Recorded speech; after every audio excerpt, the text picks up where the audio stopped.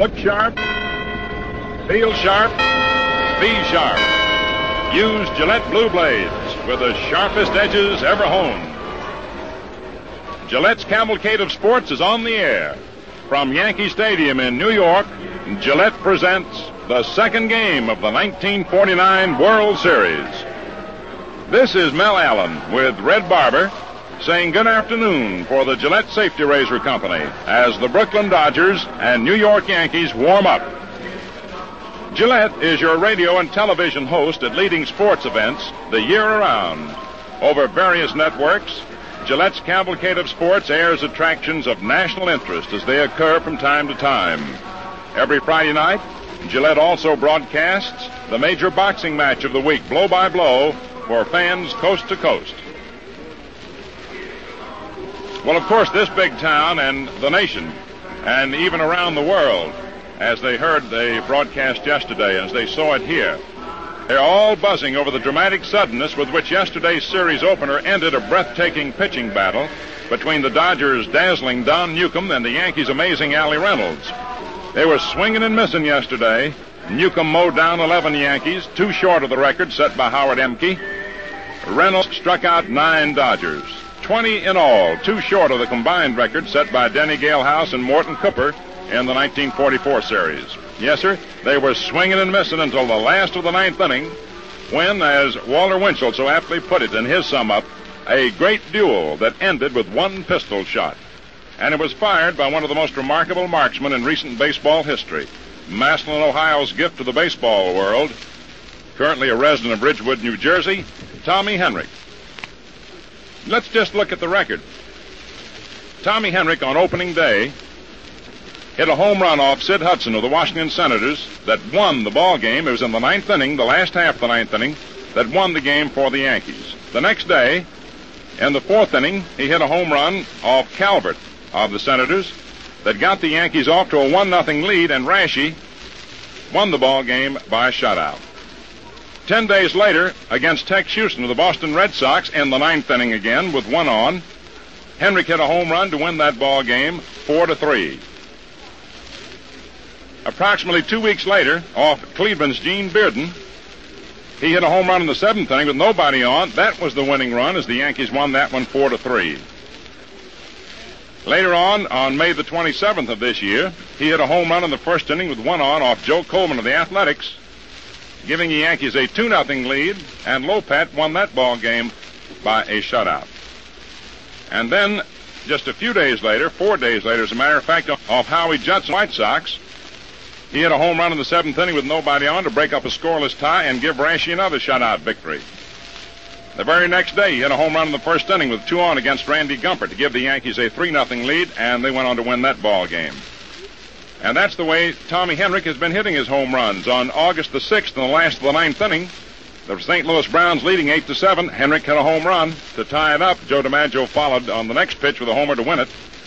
And on the final game of the year, the one that won the pennant in the 8th inning of a tight 1-0 struggle, and with the Red Sox power coming up in the top of the 9th, Henrich hit one of Mel Parnell's curveballs into the right field seats to practically sew it up. And yesterday, in the opening game of the World Series, once again, it was old reliable. So it's amazing at that, as you check back over his record, how many home runs he hit during the course of the regular season that had the impact that the one did yesterday in the opening game of this World Series. And now, ladies and gentlemen, Guy Lombardo and his orchestra, Miss Lucy Monroe, and our national anthem.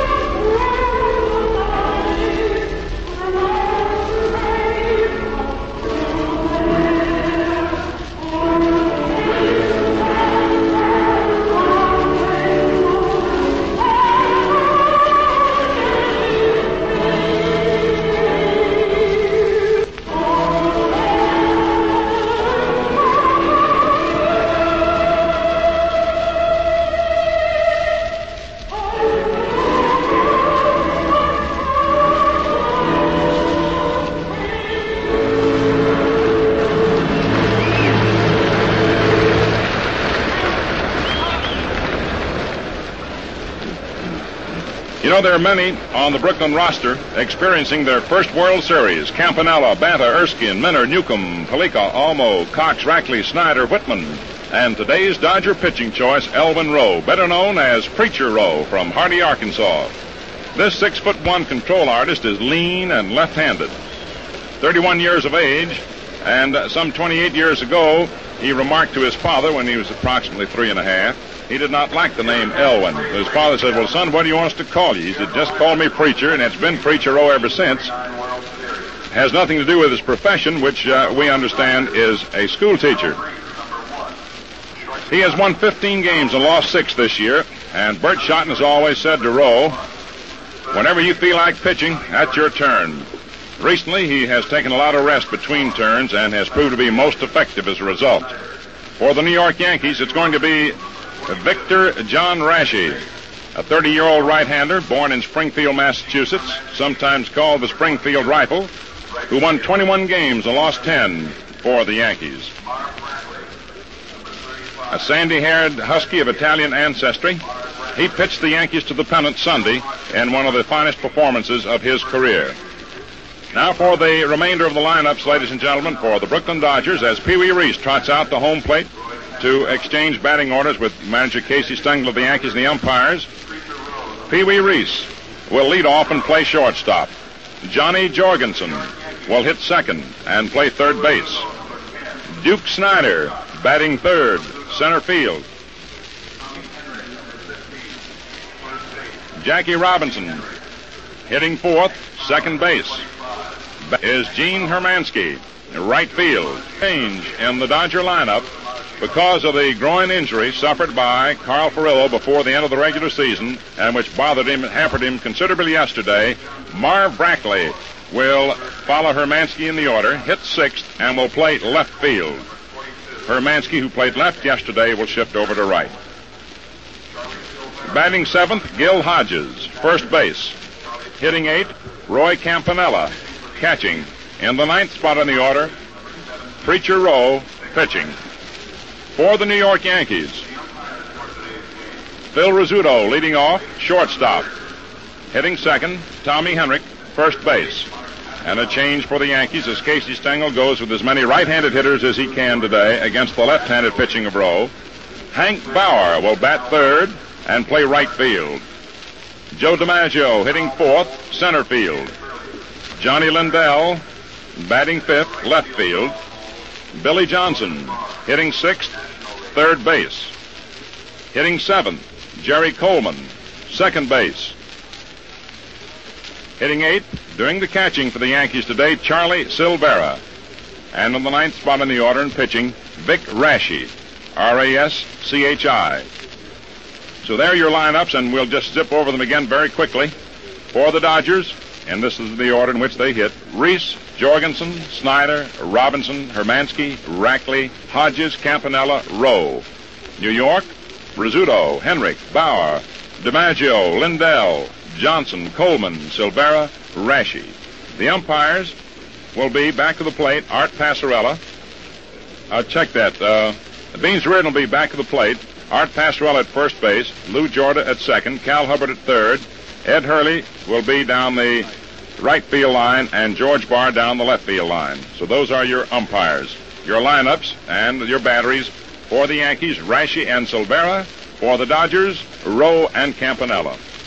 By the way, fans, if you want to drop a statistical bombshell into a casual conversation over community problems and progress, just point out to your neighbors that enrollments in our elementary schools are increasing at the rate of 1 million children a year, and that by 1956 there will be some 7 million more children in elementary schools than there are now.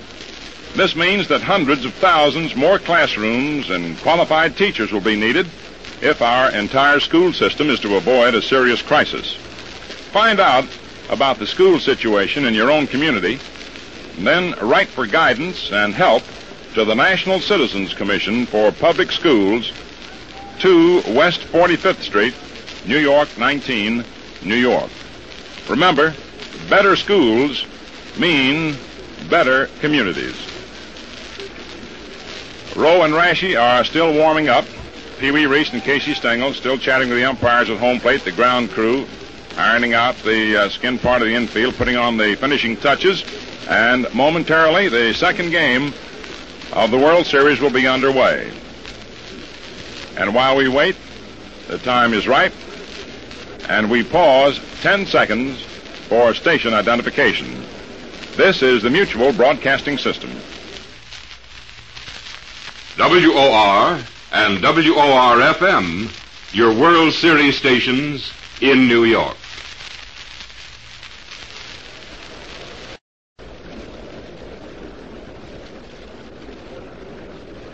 The crowd is buzzing. People are filing to their seats. There's no danger of rain as of this moment. It's rather cool. The wind is blowing in at the moment from left field toward home plate and is quartering across toward right a bit. It would not seem as of this moment that the wind would be a factor. However, it is a variable wind, and here at Yankee Stadium, frequently after the start of a ball game, the winds will shift and become a definite factor on long balls that sometimes are either caught by the wind or helped along on their flight into home run territory. The umpires beginning to move to their positions.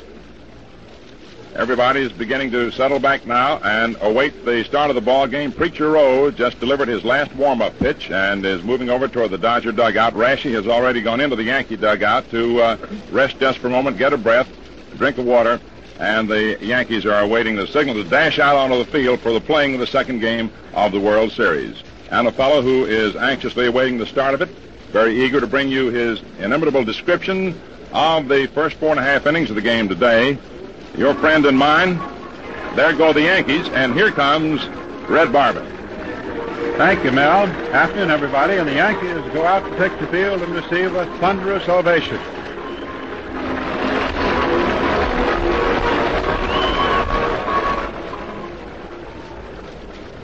And before we go into the play-by-play, we'd like to tell you that this program comes to you by authority of the Commissioner of Baseball. It is intended only for the private use of our audience. Any publication or reproduction of this program and commercial use of the program is prohibited.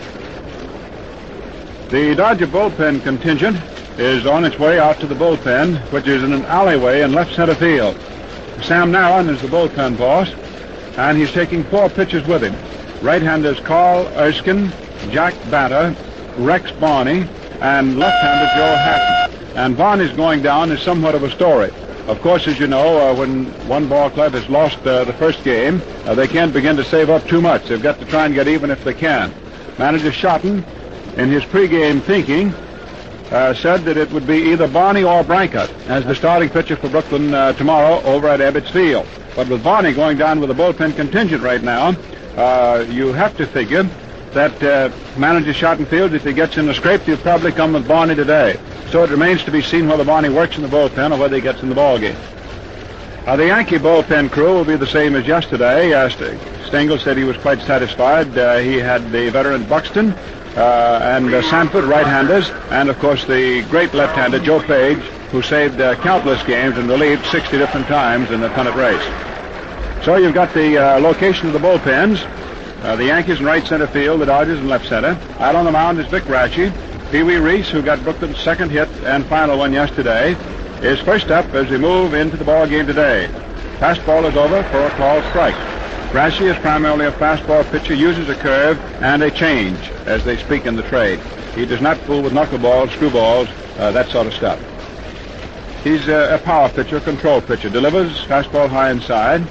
1 ball, 1 strike. This is the game's first batter, and absolutely no score. Reese up to be followed by Jorgensen, then by Snyder. As Mel pointed out to you, the wind is different from yesterday. Yesterday it was blowing out to right. Today it is blowing in from left. Reese hits a foul ball back. That was the changeup off the fastball thrown by big 6'1" Vic Raschi, who came up, if you'll recall, from the Coast League the last couple of months of '47 and practically pitched the Yankees in the World Series then. And in the series, he only relieved once and worked an inning and 2/3, so we didn't see much of him then. Last year, he just missed winning 20 games, and this year was the one for the series, Sunday. Big guy pitches, big curveball high, so he's now 2-2 with Reese. Milton Stark is Brooklyn's third base coach. Jake Pittman at first. The Yankees are going with the same infield. That's Tommy Henrich, the hero of yesterday's ball game, well, co-hero along with Allie Reynolds. 2-2 pitch to Reese. Swung on. There's a high fly ball into left field. Johnny Lindell is under it easily. Not a tough chance. A high fly. Makes the catch and straightaway left, and it is 1 up and 1 gone. So that's the start of Game 2 of the 1949 World Series. Gillette, very happy to send you this on the Cavalcade of Sports. The Yankee battery, Rashi, and back of the plate is Charlie Silvera. We not only had a talk with Yogi Berra, who caught yesterday, but we saw that left thumb, and that fastball of Reynolds really bruised it up. Left hand is very puffy. Johnny Jorgensen takes a fastball high outside, ball 1. No score, 1 man out, nobody on. Game has begun quietly enough.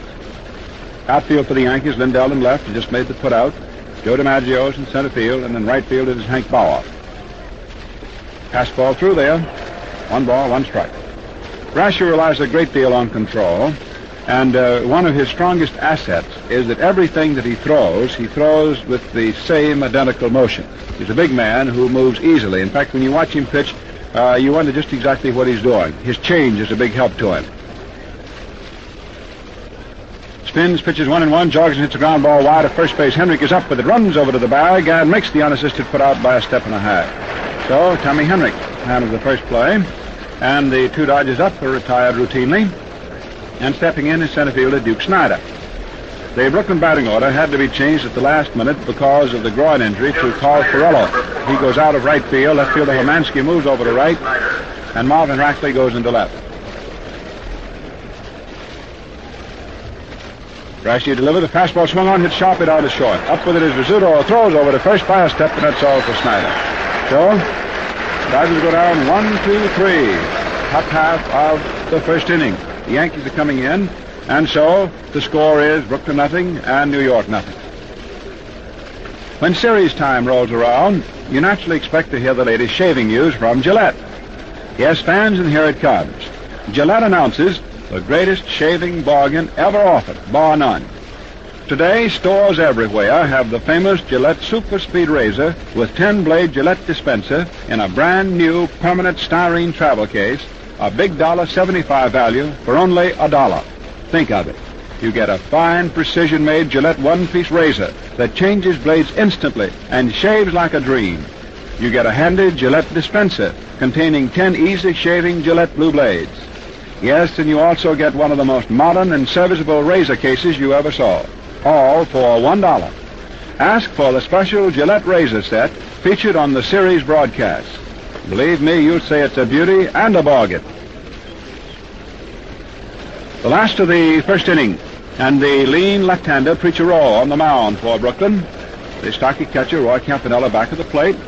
For the Yankees, it would be Rizzuto, Henrich, and Bauer leading off. The Brooklyn infield, Hodges at first, Robinson at second, Reese at short, and Jorgensen at third.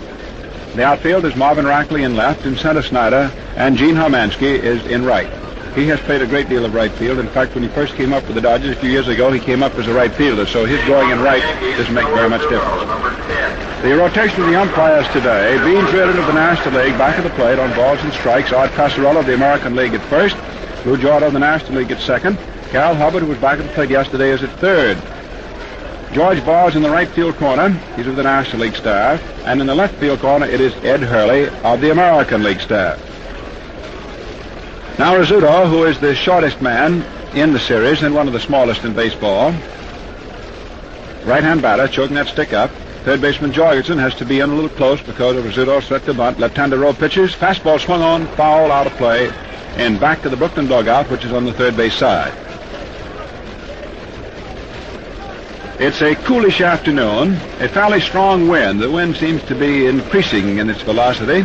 It's coming in from left. In other words, it is a wind which is for the pitchers. It will hold up balls hit to left field and hold them up decisively. It will push a ball hit along the right field foul line, foul. Rowe deals, screwball, high outside, 1-1. This is the first World Series for Rowe to get in. So this is his fall classic baptismal. He's a very cool fellow. Delivers 1-1. Curveball swung on, drilled into left field for a solid base hit. Rackley goes over, cuts the ball off. There's the throw going into second, and Rizzuto, after his turn at first, holds on with the first hit of the ball game. A line single. He hit a curveball, curving into him, and belted it to left.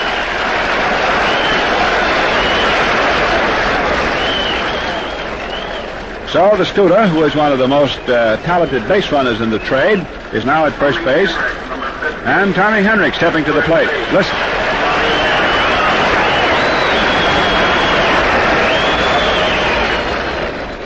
Well, Henrik is the fellow that sent everybody home yesterday afternoon. He emptied the park. Bang, just like that. Left-hand hitter. Rowe throws over to first. Rizzuto wasn't off at all. Hodges is holding first base closer. The outfield swung around toward right. They have to play a little bit more toward right on Henrik than usual because of the wind.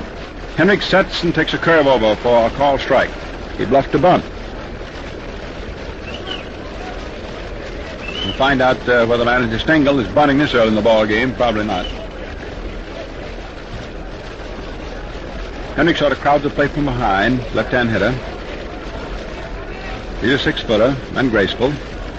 Rowe throws to first. Rizzuto steps back on. Skinny southpaw. Comes to his top position. Delivers. Curveball low outside. 1-1. 1 ball, 1 strike. When the Dodgers were coming down the stretch, they had some very difficult games with St. Louis. And Rowe is the fellow that pitched the ball games that kept Brooklyn alive. 1-1 pitch.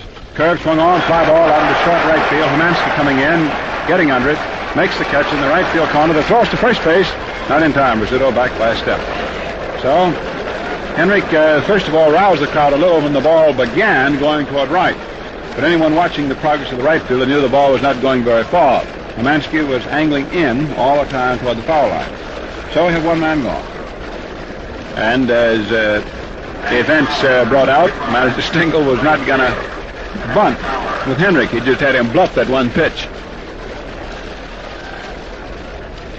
Hank Bauer getting in. This is his first series. Right-hand batter. Square across the shoulders. Outfield toward left. Rowe pitches. In at the knees. Throw to first base and catch a Campanella. Not in time. Rizzuto back. Bauer and Mapes. That is when Stengel could afford the luxury of switching outfielders. That is when he had enough out of the hospital during the season. He used them as alternates depending on whether the pitching was right or left-handed. Mapes, left-hand batter. And Bauer, as he stands there, right-hand hitter. No score. 1 out. Slow curve in under the hand. Ball 2. 2 balls, no strikes. Bauer backs out of there. B-A-U-E-R. Takes a look at the veteran third base coach, Frankie Crosetti, to say just how the Yankees want to play this 2-0 situation. Bill Dickey coaching at first base. Rowe checks first. Pitches. There's a ball hit foul outside third. Ground foul. 2-1. 2 ball tossed out to the mound. Rowe is not a power pitcher. He's a stuff pitcher. He's a control pitcher. He's what the trade would call a head pitcher. He's not an arm pitcher. He lost his fastball a couple of years ago. Got hurt. And he uses his fastball as primarily his change of pace. It's his best change of pace. But he uses different gate curves. He has a screwball, throws a slider. He just monkeys with hitters. Pitches. There is a fastball that is popped up back at first base. Robinson, the second baseman, comes over and makes the catch just in foul ground. Why the second baseman rather than the first sucker? Because Robinson, in running over, had the ball in front of him all the time. Hodges, to have made the play, would have had to have back pedal, which is sometimes rather risky. So 2 men are gone. Rowe using his fastball limits the change of pace, and Bauer didn't get around on it. So the jolter, Big DiMaggio, who made a fine catch on probably the hardest hit ball of yesterday's ball game. The ball that was hit, by Robinson. That ball was hit away out there. Of course, this is a big ballpark. It is 461 feet to straightaway center field. 457 to left center. 407 to right center. It's a lot of acreage. DiMaggio, right-hand hitter, bends at the knees, then steps back out. The throw goes to first base. Rizzuto has opened up with a single, last of the first inning. He's the first 2 out. DiMaggio takes a sharp curve in under the hands, just missing, and it is ball 1. 1 ball, no strikes. That pitch didn't miss by much more than the width of a Gillette blue blade. Close. Rowe sort of drew in his breath when the call went against him. It's a habit pitchers have on close ones. Throw. Curve down at the shins for ball 2. 2-0. Rowe is sort of herky-jerk on the mound to a degree. He's never still. He's always moving around, just as restless as a cat with a hot foot. There's a curve swung on and fouled off. DiMaggio overswinging. The ball was slowed up. Rowe had pulled the string and given it a twist. 2-1. 2 balls, 1 strike. Outfield deep on DiMaggio, round toward left. I'd like to have you keep in mind that the one effect of the weather today is the wind, which is blowing in from left field. Rowe checks first, pitches 2-1. Pass ball too high for ball 3. 3-1. 3 balls, 1 strike. DiMaggio looking to see what the orders are. No score. The Yankees now may have Rizzuto on his way. He's an excellent runner. Threat to steal on his own anyhow. Rowe checks first. Rizzuto leads off. There he goes. The pitch is swung on. There's a long fly ball deep in the left center field. Snyder's got a long way to go. The center field is under it and pulls it down in deep left center. So DiMaggio hits a long fly. Snyder gathers it in. No runs, 1 hit. So we have no runs. And for those of you who haven't seen Yankee Stadium, I don't know of a better fellow to tell you about the size of it, the dimensions and the distances, the triple decking, etc., than the guy who lives around here all summer long, Mel Allen. Mel, tell us. Well, Yankee Stadium in left center field, where Joe just hit his ball, I think, which is a big reason that Red wanted me to step in here for the moment, is perhaps the deepest of any major league outfield. It's 457 feet, for example, to the point at the bleachers in left center. Just to the right of the flagpole in straightaway center, it's 461 feet. And at a point in right center, at the bleacher wall, is 407 feet. And then the stands sort of move in toward the foul line, so that at a point in right field, it's 344 feet, about, I'd say, 75 feet off the foul line. And in the extreme right field corner, it's only 296 feet, but the ball has to be pulled very sharply to get in there. And down the left field line, it's 301 feet right into the corner, but it drops off at the point where the left field grandstand is divided from the bleachers to 402 feet. So there's plenty of room for outfielders to chase balls in left center and in deep center and in right center.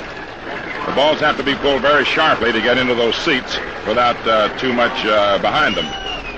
And now here we are, Red, with Jackie Robinson up in the second inning. Robinson, first up, takes the first pitch, which is a sharp curve over the inside off the hands for a called strike.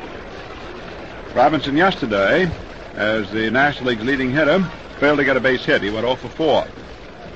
Rashi right-hands a curve inside, and it is 1-1. I noticed that Rashi has picked up the habit, started out with it, that National League pitchers use by and large over the year, trying to pitch in on Robinson's hands. 1-1 pitch. Change up ball low inside for ball 2. 2 balls, 1 strike. Outfield toward left on Robbie.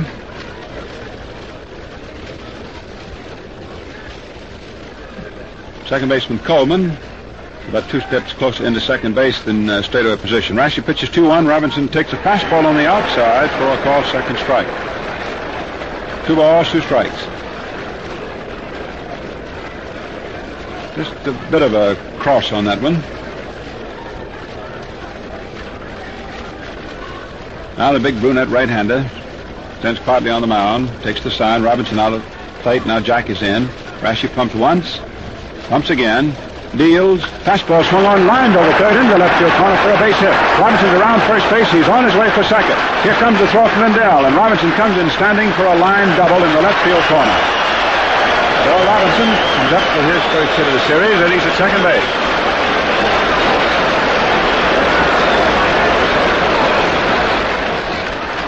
That looked to be a fastball in on the hands. It wasn't quite in enough. And Robinson, who, of course, is pitched to a great deal that way, has a habit of falling back. Also, he uses a thicker handle bat than most hitters just because he hits a lot of balls down on his hands. So he fell back from an inside fastball and pulled it, lined it high over third baseman Johnson in the left field corner for a double. And the batter up now is Hermansky, playing right field today, left-hand hitter. The pitch is a curve swung on. There's a fly ball out into short right field, close to the foul line. Second baseman Coleman over, makes the grab, and Robinson starts for third. Coleman slips and can't get the throw over, and Jack goes into third base. Well, Robinson was going to go. He's a daring runner, as you know, and his reflexes are instant. He set at second base. That foul ball was deep back at first, going across the right field foul line. Second baseman Coleman could get to it better than anybody else. It rained, right up to about 9 o'clock yesterday morning. And as Coleman recovered after catching the foul and set to throw, he had to hold his throw a moment as his foot slipped in the mud. And that, of course, guaranteed Robinson going over to third. So Hermansky a foul ball to the second baseman, and Robinson moves on the play over to third. So the Yankee infield is up, hoping for a play at the plate. And Marvin Rackley, getting his first World Series ball game under his belt, is a small, diminutive, trim left-hand hitter. Takes a curveball over for a called strike. Rackley, earlier this year, was with the Dodgers, then was traded to the Pittsburgh Pirates for Johnny Hopp. Then the Pirates didn't like his arm, thought it was sore, and the deal was nullified, and so he was returned to Brooklyn. So here he is in the World Series. Robinson off third, no score. Right-hander Rashi deals. Fastball hits slowly up toward third base. Robinson has to hold. Johnson throws over to first base, and it's in time. Rackley is out. A bang-bang decision at first. Art Passarella, out of the play. Jake Pittler, the first base coach, lets out a holler, but that's all. So that's the second out. And Robinson had to hold at third. Rackley checked his swing and just trickled the ball up toward third. Robinson was not coming down on the play at all, so he was caught flat-footed. So that's the big second out. A nice play by Billy Johnson, who got a rifle for an arm. Johnson to Henry. So 2 are gone. Second inning, no score. And the batter is Gil Hodges. Big right-hand hitting first baseman. Rashi flew around the back of the mound, going for the rosin bag. It was a big out that he just got past. Second out, that means that no run can now be scored as a result of an out. Robinson jockeys back and forth off third a little bit. Rashi sets. Johnson playing a little close to third. Rashi comes to a stop position, delivers. It's a curveball low. Well, that is interesting, that Rashi is not pumping with this runner at third base. Pitchers usually do that. No other runner on. But Robinson has stolen home 5 times this year, and he can misdirect the pitcher's attention as he takes his feints and his dashes down off third. So Rashi is just going to come to a stop position to hold Robinson up at third. Throw, fastball over, call strike. 1 ball, 1 strike. Hodges the batter. In yesterday's ball game, Hodges was up officially twice. He can get a base hit and banged into a double play. No score. Rashi trying to get out of this jam. The sun is coming out brighter. The wind continues coming in from left field. 1-1 pitch.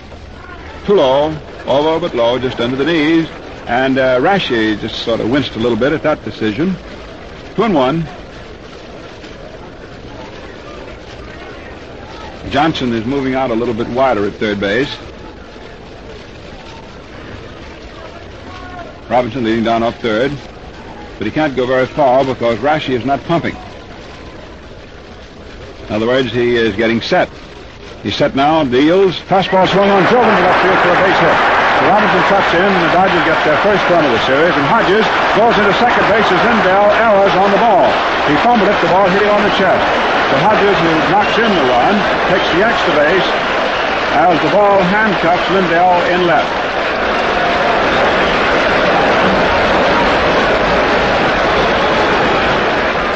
That's a line single, a run batted in, of course, an earned run, and Hodges gets the extra base as the error is charged against left fielder Johnny Lindell. So it is Brooklyn 1, New York nothing, and Roy Campanella is going to be purposely passed. There's ball 1. Campanella will be purposely passed to bring Preacher Rowe up to the plate, and Rowe is probably as notoriously a poor hitter as we have around the league. In other words, he's one pitcher who gets paid for pitching.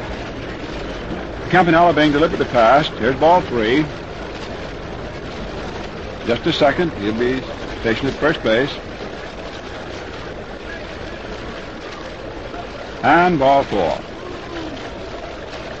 Apparently, the catcher's position in the World Series on a deliberate base on balls is going to be the American League interpretation, where the catcher can move anywhere around in catcher's box, which is plainly defined. In the National League, you got to keep one foot back at home plate.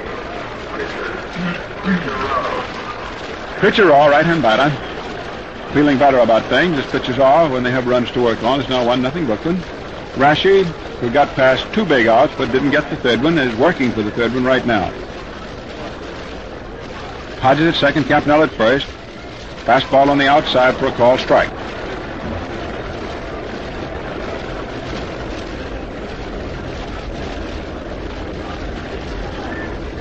As expected, following the magnificent pitching duel of yesterday,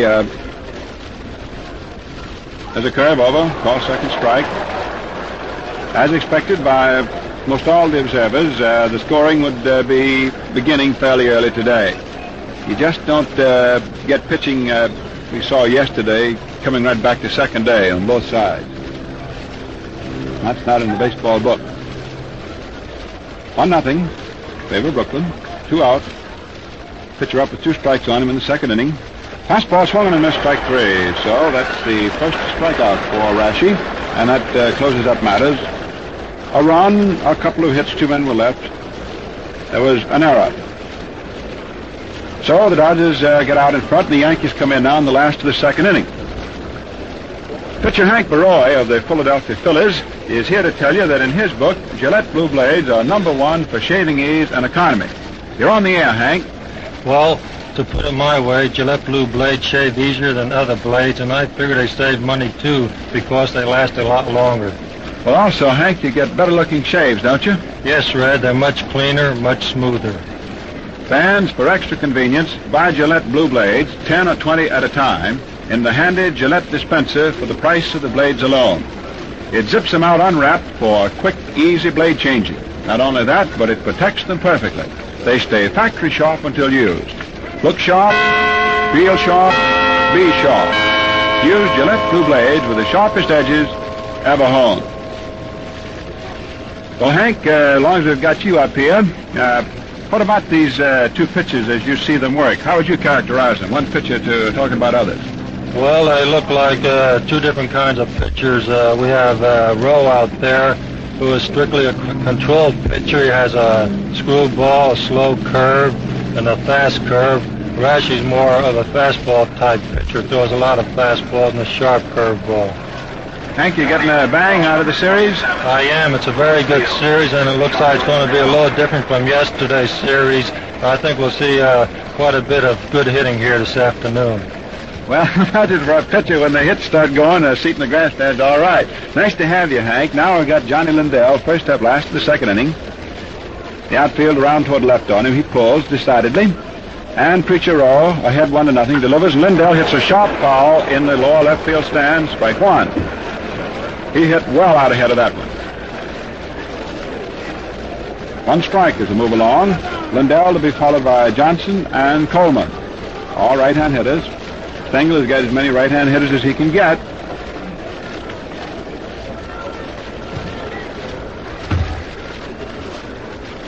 Rowe pumps twice, delivers. Lindell swings, and there's a high pop fly into short right center field. Robinson goes out from second. Hermansky, the right fielder, comes in. It's Hermansky under it, and he makes the catch.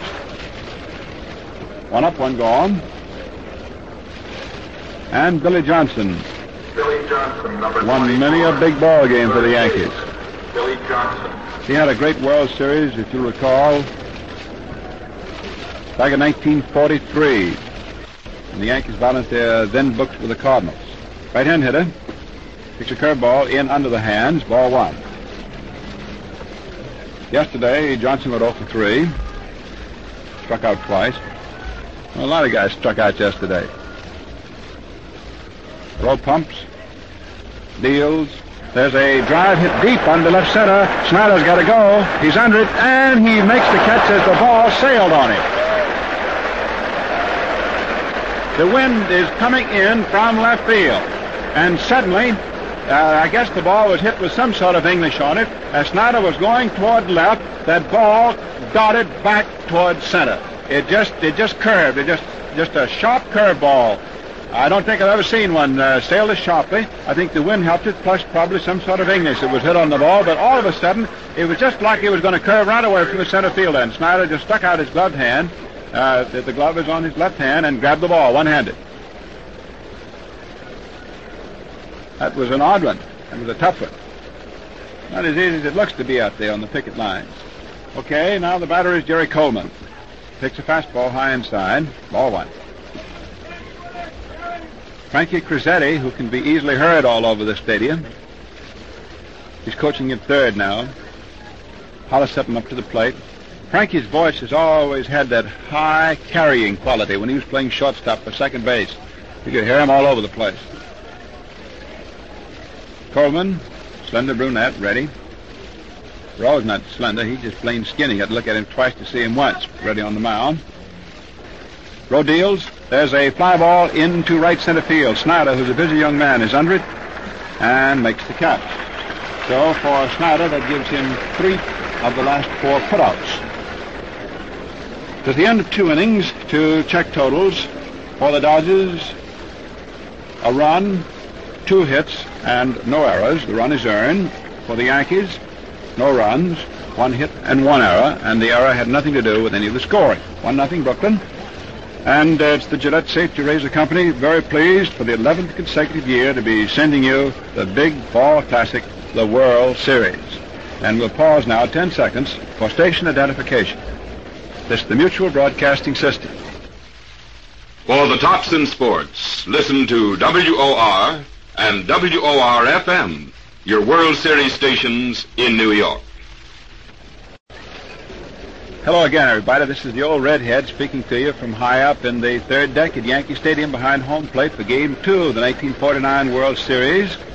And speaking for Mel Allen, who is here in this self-same radio box, for Jimmy Britt, who's doing television, for Rene Canizares, who is sending the description to our Latin American friends. He's doing it all in Spanish.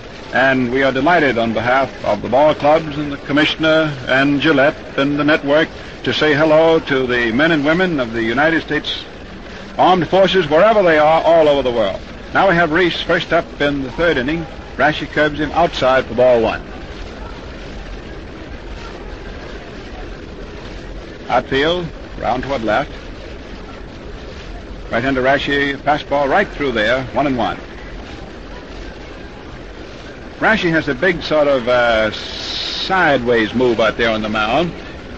In stepping toward the plate, he puts his striding foot sort of over toward third, and his body comes down with a third base twist. Delivers, curveball high inside. Reese just did check his swing in time. 2 balls, 1 strike. Rashi, the solid man of the Yankee pitching staff, this past year. 121 for him, and some big ones. Delivers 2-1 on the outside with his fastball, gets it over, and it's 2-2. 2 balls, 2 strikes. First man up in the 3rd inning. Brooklyn 1, New York nothing. Game 2 of the series. Charlie Silvera settles down to give the sign. He's got a bad hand too, but Berra's hand is just worse after catching Reynolds' fastball yesterday. Reese swings a ground ball on 2 big bounces to short. Rizzuto up. The throw over to first in plenty of time. Rizzuto to Henrik, and that's all for Pee-wee. 1 up, 1 away, 3rd inning. Jorgensen, left-hand hitting third baseman, stepping in. The sun is now out the brightest that it has been. Pretty bright, too. And remember, Sun Field here at the stadium is primarily left field and a great part of center field. Right field is always in shadow. Jorgensen takes a fastball high outside, ball one. Right side of the Yankee infield, that's first baseman Henrik, second baseman Coleman, straight away, and normal depth. Jorgensen takes a fastball high outside, ball two. The left side of the Yankee infield, shortstop Rizzuto, is up a step and a couple of steps over towards second. Third baseman Johnson is squarely off the bag and a step wider than he usually plays. In other words, they're playing Jorgensen to pull. His tendency is to pull, and the wind will help that tendency. There's a high foul ball almost straight into the air. Catches Silvera under it, and he's got it. In a sense, I believe, of all the fielding chances in baseball, that's the toughest, that high foul ball straight up overhead. I've seen fellows that have been in pro ball for years suddenly wind up 15 feet away from where the ball comes down. So Jorgensen fouls out to the catcher. Silvera very sure and steady under that foul ball. Two gone. And the batter is Snyder. 0 for 1 today. Bounced out short to first in the first inning. Right-hander Rashi delivers the curve low inside. Ball one. I feel very much put right on Snyder, no matter which way the wind is blowing. Right side of the infield back. Pitch. Curveball right in there. Nice one. 1-1. 1 ball, 1 strike. That's an easy move that this big right-hander has.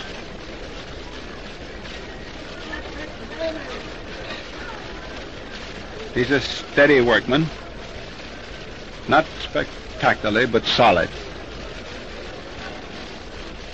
1-1. The pitch. Curve swung on, grounded wide. Out first base. Second baseman Coleman over. Up with a toss to first in time, and Snyder is out by a step.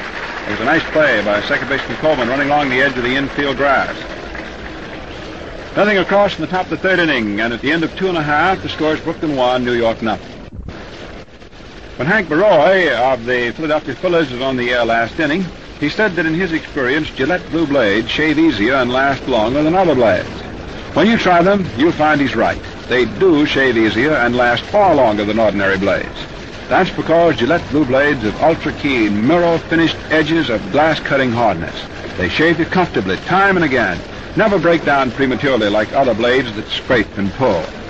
Now, men, when buying Gillette blue blades, ask for the modern Gillette dispenser that zips them out unwrapped for quick, easy blade changing. The dispenser costs nothing extra.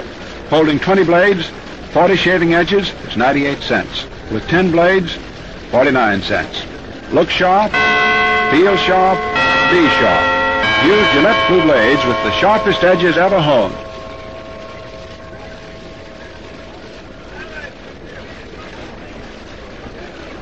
The crowd settling back has not been particularly stirred all afternoon. The game, in a large degree, has resumed almost the pattern of yesterday. Runs very, very scarce. 1-0 Brooklyn. Pitcher all ready to pitch to catcher Silvera, right-hand hitter. There's only one left-hand hitter of the regulars for the Yankees. That is Henrik. Most of them all right-handers against the Brooklyn Southpaw. Here's the pitch to Silvera, curve on the outside, staying too wide, ball one. The run in the second inning was scored on a double by Robinson, who moved to third base after a long foul ball was caught by second baseman Coleman, who also skidded a step in the mud as he got ready for his throw, and a single by Hodges. There's a foul ball out of play in the left field stands, up a deck. 1 ball, 1 strike. The stadium, you know, is triple decked. There is the ground level, then there is a second level, which is known as the mezzanine, and then there is the third deck. Now, when you get up at the top of the third deck, you are up in the air. Silvera, right-hand hitter, an open stand, swings on a curve, a high pop fly up toward third. Jorgensen, the third baseman, comes in 1-2 steps and makes the catch just 2 steps off the bag. So Silvera pops up to third. Rowe, a change of speed artist, slowed up on him a little bit then.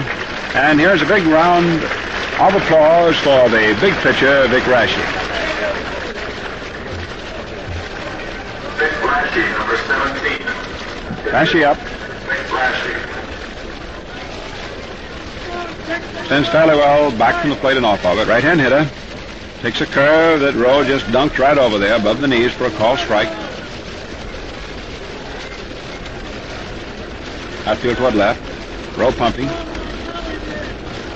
Delivers. Curve way outside. 1-1. 1 ball, 1 strike.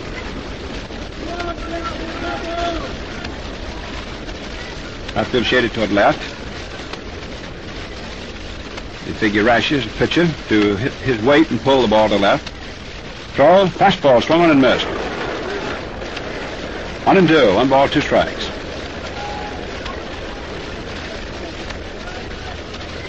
Rowe is not the type of pitcher who can pitch too frequently. He's slender. He has to have a great deal of rest between assignments. 1-2 pitch is a fastball outside for ball 2. Stengel said as soon as this game is over, he will announce down in the Yankee clubhouse his pitcher for tomorrow. Bert Schotten said before the ball game that it would be either Branca or Barney. That's how he saw it then. But Barney is down in the bullpen. So it depends on what Rowe does today. The Brooklyn pitching selection for tomorrow. 2-2 pitch, swung on, a high foul ball, deep back of first base, close to the stands, and in amongst the customers. 2 balls, 2 strikes. 2-2. 1 gone, last of the third. Brooklyn 1, New York nothing. Dodgers scored in the second inning. Robinson doubled and with 2 out. The Hodges single got him in. 1 change primarily in each ball club's outfield. Bauer is in right field. They got a right-hand hitter for the Yankees. Hermansky moves from left to right for the Dodgers as Torello is benched because of the groin injury, and Rackley's in left. Now Rowe pitches 2-2 to Rashi. Just misses outside for ball 3. So Preacher, who is pitching a great deal of care to Rashi, but getting careless with him, has now got the string 3-2.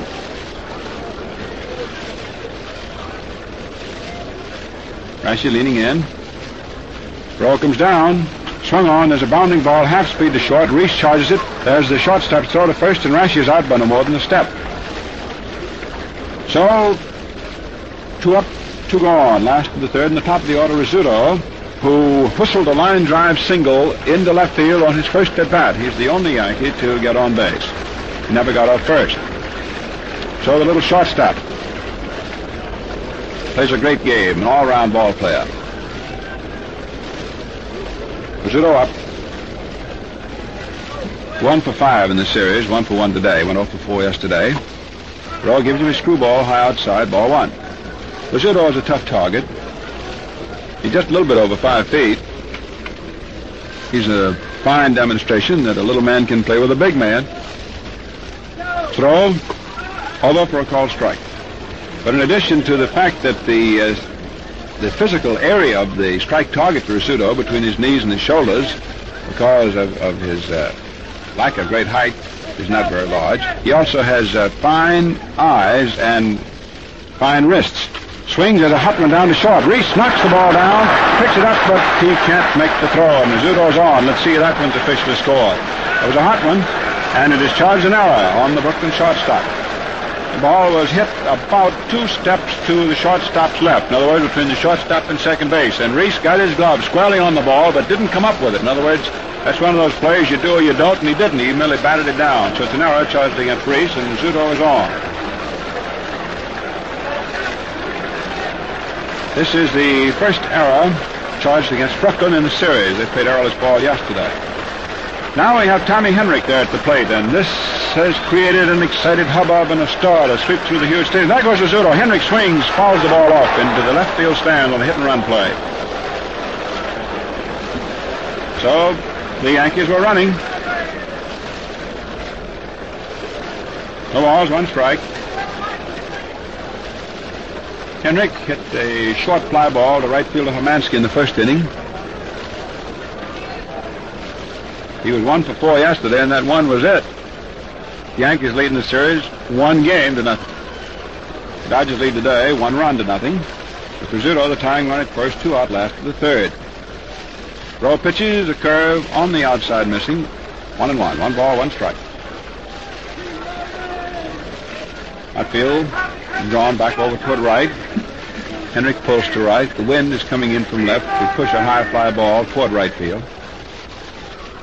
Rowe throws to first. Rizzuto steps back on. He's quick. Quick like a little rabbit.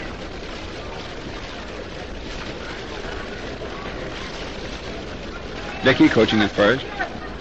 21 pitch. Curve swung and missed. That was a big sweeping curveball. Rowe side on it, and Henry went after it all the way. And Tommy steps out of the box and flexes at his back. He took such a cut at that ball that, that back is quite sore.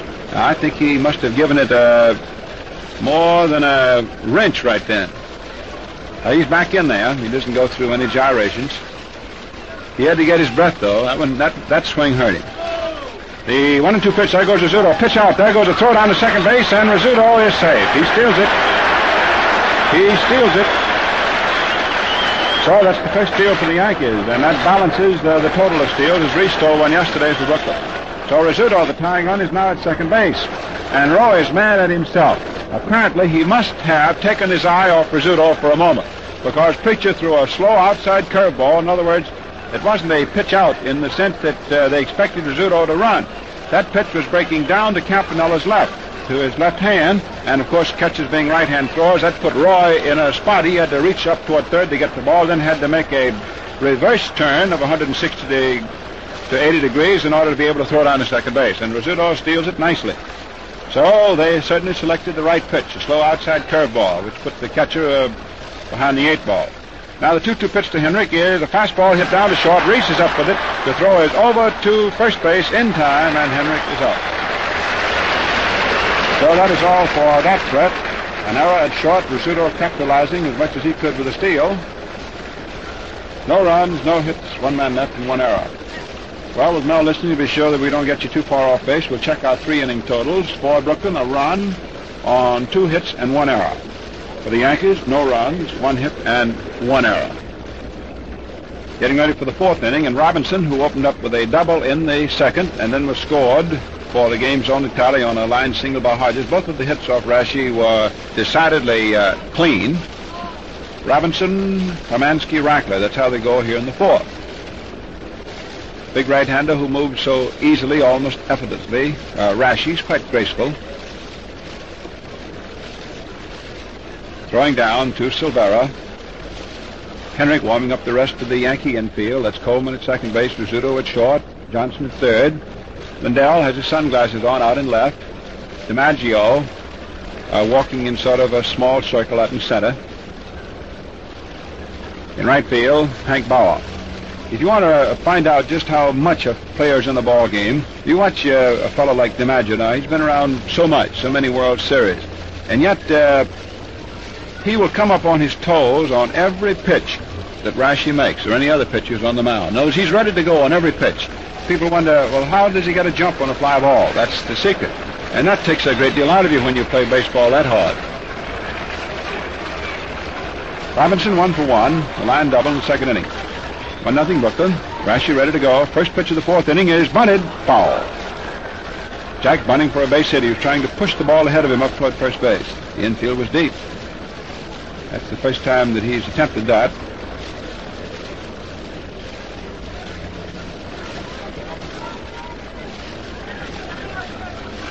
Outfield toward left. Now third baseman Johnson is up.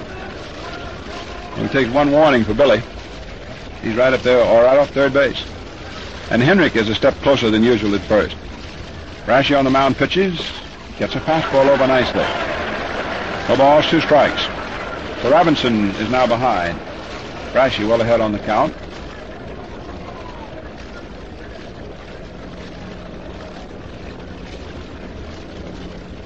Crowd quiet for the moment as Rashi bends to his task, delivers. Curve low outside. 1 ball, 2 strikes.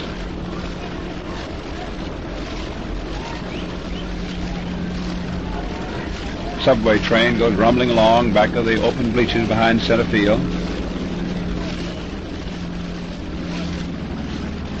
1-2 pitch, swung on and missed, curveball. There's a good one on the outside, and Robinson strikes out swinging. That's the 2nd strikeout for Rashi.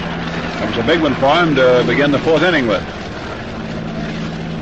Gene Hermansky, who fouled out to second baseman Coleman, deep across the right field line for the second baseman to go. Deep enough for Robinson to move after the catch of it over to third base from second. Hermansky up. Outfield toward right. Right-hander Rashi twist throws, and there's a ball drilled out in the right center field for a base hit. And it gets away from DiMaggio on a bad hop. Joe falls down. The ball is having to be retrieved by right fielder Bauer. Hermansky's around second base. He's on his way into third. Here's second baseman Coleman's run in of the ball, and it winds up as a triple because DiMaggio never even touched the ball. Remember, we told you that a ball dotted, and Snyder just did grab the ball back in the second inning. That was a ball hit by Billy Johnson. Well, this ball out to right center field seemed to be a simple single. DiMaggio was all set to play it on the customary second bounce, and the ball suddenly hooked. It hooked away from DiMaggio, and remember, the outfield is very tricky because of the recent rains. It did not rain after yesterday morning, but the rains up until then fixed it up good. And when DiMaggio cut out from under him on his feet, and there was the picture of the great center fielder on the ground, the ball rolling all the way back to where it's marked 407 feet, and it's a triple for Hermansky. And the batter is Rackley, who was unable to move Robinson in with one out from third base in the second inning. He tapped out third to first. So Rackley is given the identical opportunity here in the fourth. A man at third, one out. And Rackley gets tired of waiting for Rashi. Rashi waiting deliberately, of course, to try and get this young ball player in his first World Series game thinking too much. So there is a triple. It's an odd one. Hermansky off third. Rashi pitches, and there's a swing and a miss at a curveball. No balls, one strike. Rackley chokes well up on the handle of that bat. He's known to the trade as a singles hitter. Infield is drawn up, of course, hoping for a play at the plate.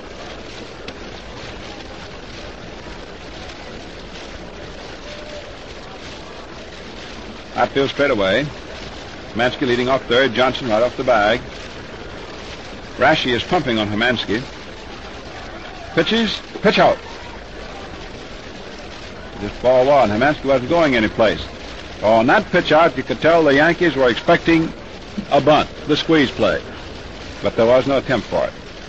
Well, they pitched out up the third base line. It's a left-hand batter. 1-1 pitch. Curve swung on, hit slowly up towards second base. Here comes Hermansky. The throw is to the plate. In time, and he's out. Hermansky's out and gets up, and he's furious with Beans Reardon for calling a bang-bang play against him.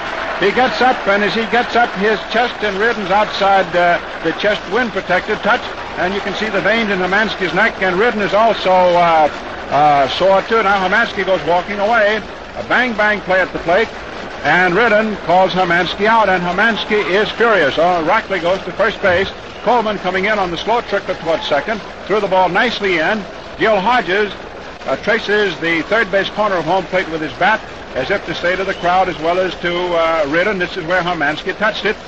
And Reardon must have said Hermansky never touched the plate, because Hodges was pointing to it with his bat. So that's the second out. Well, that's a tough decision. And, of course, that's the work of the umpire. When they're close like that, it's going to be tough either way they're called. And a beautiful throw in there by second baseman Coleman. He didn't lose any time. It didn't look like he had a chance when he came in on that slow trickler towards second. And Silvera was in there at the plate nicely. So the second baseman, the catcher, two out. Hodges at the plate and takes a curve in under the hands. Well, that was an electric moment. In a regular season ball game, that would have been quite a rhubarb. But in the World Series, both players and umpires have been cautioned now to put that extra patience in there. And Hermansky's every instinctive reaction was to really create a ruckus, but he took a second thought and walked away. Rashi set, checks first, throws over there. Henrik Miller returns. Rackley was not off any place. You notice that most all first base coaches are gray-haired. They get it there from these fellows taking leads and pitchers throwing over there. Rashi, big right-handed set, watching first, using a head bob on the mound, pitches. Hodges swings, and there's a drive into short right center field. Bauer under it. The right fielder takes it for out number 3. No runs and one hit in the top of the fourth inning. A real threat, however, at the end of 3.5. The score remains Brooklyn 1 and New York nothing. In baseball, we say the game is never over until the last man is out. But believe me, your shaving troubles are over the minute you get a modern Gillette one-piece razor. Men, these fine precision instruments change blades instantly and skim off whiskers smooth as silk. Yes, and they save fuss and bother as well, for there's nothing to take apart or put together, nothing to jam or clog, and they rinse clean in a jiffy. There are several models from which to choose. Each includes a dispenser loaded with 10 factory-sharp Gillette blue blades and a handsome serviceable travel case. For the biggest shaving bargain ever, see the Gillette Super Speed set, $1.75 value for $1. The popular gold-plated Malord at $2.75 and the superb gold-plated Aristocrat at $3.79 also are outstanding values. Any of these Gillette razors will give you a world of satisfaction. Row getting set for the last of the fourth, and we'll take 10 seconds now for station identification. This is the Mutual Broadcasting System. For the tops in sports, listen to WOR and WOR-FM, your World Series stations in New York.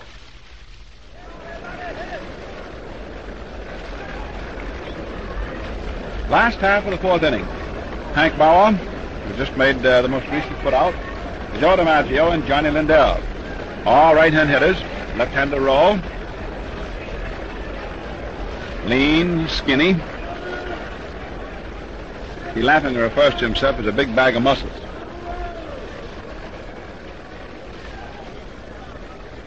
Bauer, right-hand batter, takes a change-up ball that is too high. Ball one. Outfield toward left. Bauer fouled out to second baseman Robinson, first inning.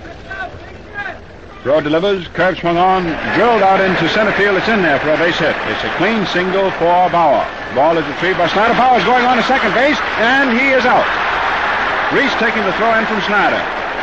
Wow, I guess you figured that Snyder was going to be a little cavalier about it, and he tried for two, and he got thrown out.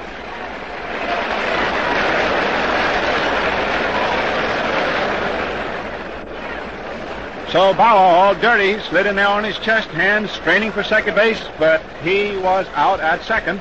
The ball was hit into center field. Snyder was playing a deep center, and he came in, and apparently Bauer thought that Snyder's easy loping move, he may have been decoyed by it. And let's see, Rackley is coming in from left field just a moment. Maybe he hurt himself running over there to back up that play in the event the ball got away from Snyder. Rackley is walking in out of left field. We'll have to find out just what's the matter with him. Captain Reese has called time and is motioning with his right hand to the bench, meaning have somebody throw. Apparently Rackley has come out of the game. He was not involved in that play. In running across to be of assistance if he could be, maybe he pulled his leg or something, but he's out. In he comes, and he's limping down the steps. He apparently hurt his leg or his ankle. So Captain Reese is over there talking with Bert Schotten, who stays in the dugout, wearing civilian clothes, of course. And Reese is now going up to plate umpire Riddon to notify him who the new left fielder will be. He has not come out of the Brooklyn dugout as yet. It's going to be Louis Olmo, the senior from Puerto Rico. So I imagine that Rene Canizares, who is sending the broadcast down to South America, I imagine he's probably wishing he could get Olmo right up here. They could carry on the language that Mel and I don't think could cope with. Olmo going out to left field, O-L-M-O. One of the ball players who was in the Mexican League affair and was reinstated in the middle of the past summer. Louis Olmo now being announced. Number 37, now playing left field for the Dodgers. Louis Olmo, number 37. So the only thing that could have happened to Rackley is in running across, he must have twisted his ankle or pulled a muscle in his leg. And he reported it to Captain Reese, saying, well, you better take me out because I can't run. So Olmo is now in left field. He's right-hand batter.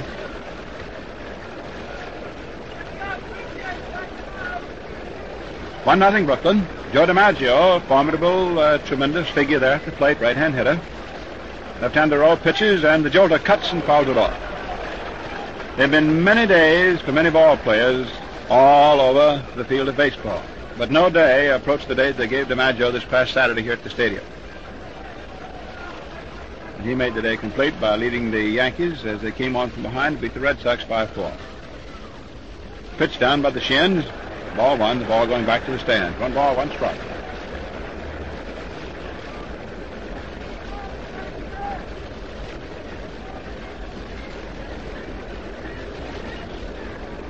Brooklyn outfield, Olmo now in left. First World Series for him. Snyder in center. Right field to Mansky. DiMaggio swings, slaps it foul against the upper stand back at first base. 1 ball, 2 strikes. The ball hit up there and bounded back down right behind the Yankee dugout. Quite a scramble. 1 and 2. 1 man out. Bauer a single to center field. But he was cut down trying to stretch it into a double. Snyder to Reese.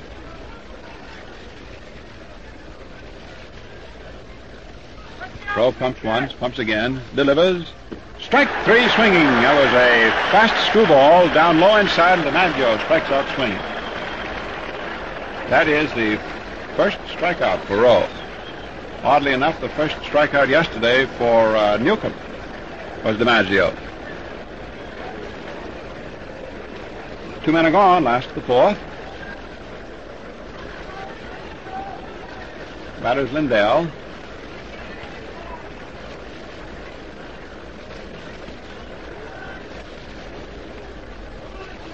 Rowe deals.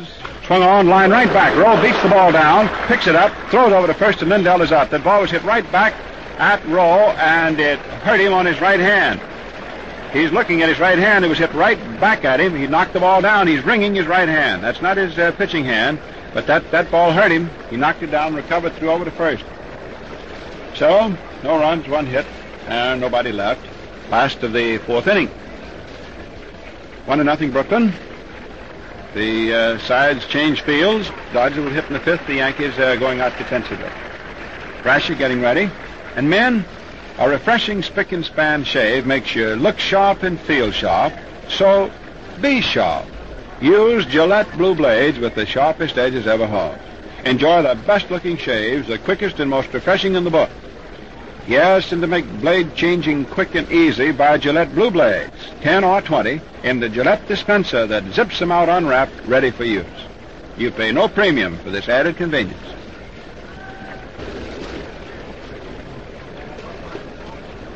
Well, so we've got another tough ball game coming now into the mid stages.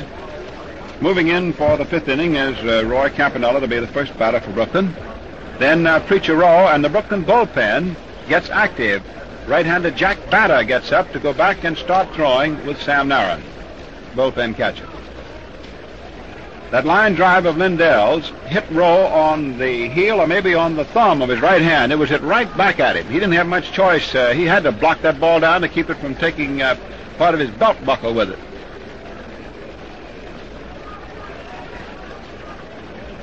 So we'll know in a moment just how Rowe is. If he's pinch hit for, we'll know that he's hurt. If he's going to hit for himself, we'll know that he's going to carry on. Curve is low outside to Campanella. Ball 1. There's nobody out on deck yet for Brooklyn. It's customary if the pitcher is going to hit that the leadoff man be out there in the pitcher's place. Let him stay back in the dugout. The pitch is swung on, hit wide of third base into left field for a base hit for Campanella. So Roy's on with a single. The ball is fumbled for the moment in left field, recovered and thrown into second, and Campanella is out. Lindell fumbled the ball briefly, and Campanella set sail for second base. But Lindell, who had fumbled 1 for an error, recovered in time to throw Campanella out at second base. Jerry Coleman, the second baseman, took the throw in and made the tag, and here is Rowe coming out of the dugout to hit for himself. So I guess that his right hand is all right. In fact, I noticed as he came out of the dugout, he was carrying the bat in his right hand, so he certainly wasn't favoring it. So Campanella is a single, and he's out stretching. Rowe is recalled over to the dugout, and Shotton is saying something to him. Now here's Preacher coming back up to the plate. So Campanella is out. Lindell really recovered that ball in a hurry. It looked as though he was going to roll up his arms, and he was going to have trouble finding it.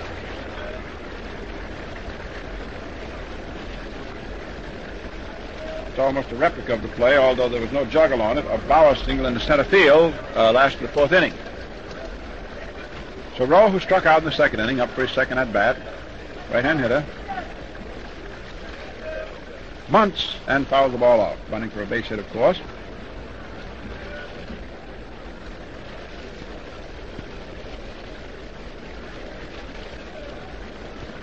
Only 1 run in the game. The Dodgers got it in the 2nd inning. Only have an aggregate in the way of hits of a half dozen. pitchers are being very stingy. Throw, curveball swung on and missed. Strike 2.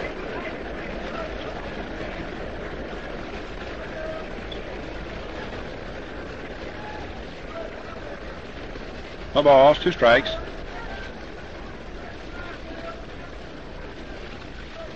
Pass ball outside, ball 1.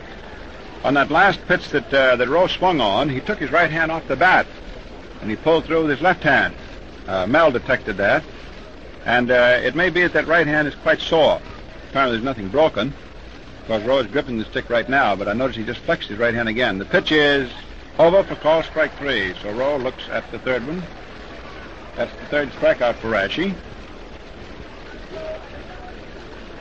2 gone, nobody on here in the 5th. 1-0 Brooklyn, and shortstop Reese, who is the leadoff. Right-hand batter steps in.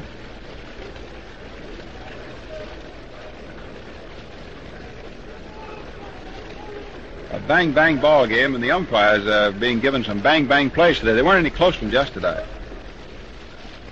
Curve is all outside. Ball 1. A lot of baseball people commented on the fact that there were no close umpiring decisions to be made yesterday, except always those close ones on the part of the plate umpire. But they had some close ones today. 1-0 pitch, high inside, ball 2. Of course, the thing that fans should always remember, the people who do not ever think in terms of a game being won or lost to the umpires. Their decision is merely safe or out, fair or foul, ball or strike, that's all. Pass ball over, call strike. As the great Bill Clem once said, and has repeated over and over again for the benefit of young umpires, umpire the ball. 2-1 pitch, curveball low inside, and it is ball 3. 3-1. 3 balls, 1 strike.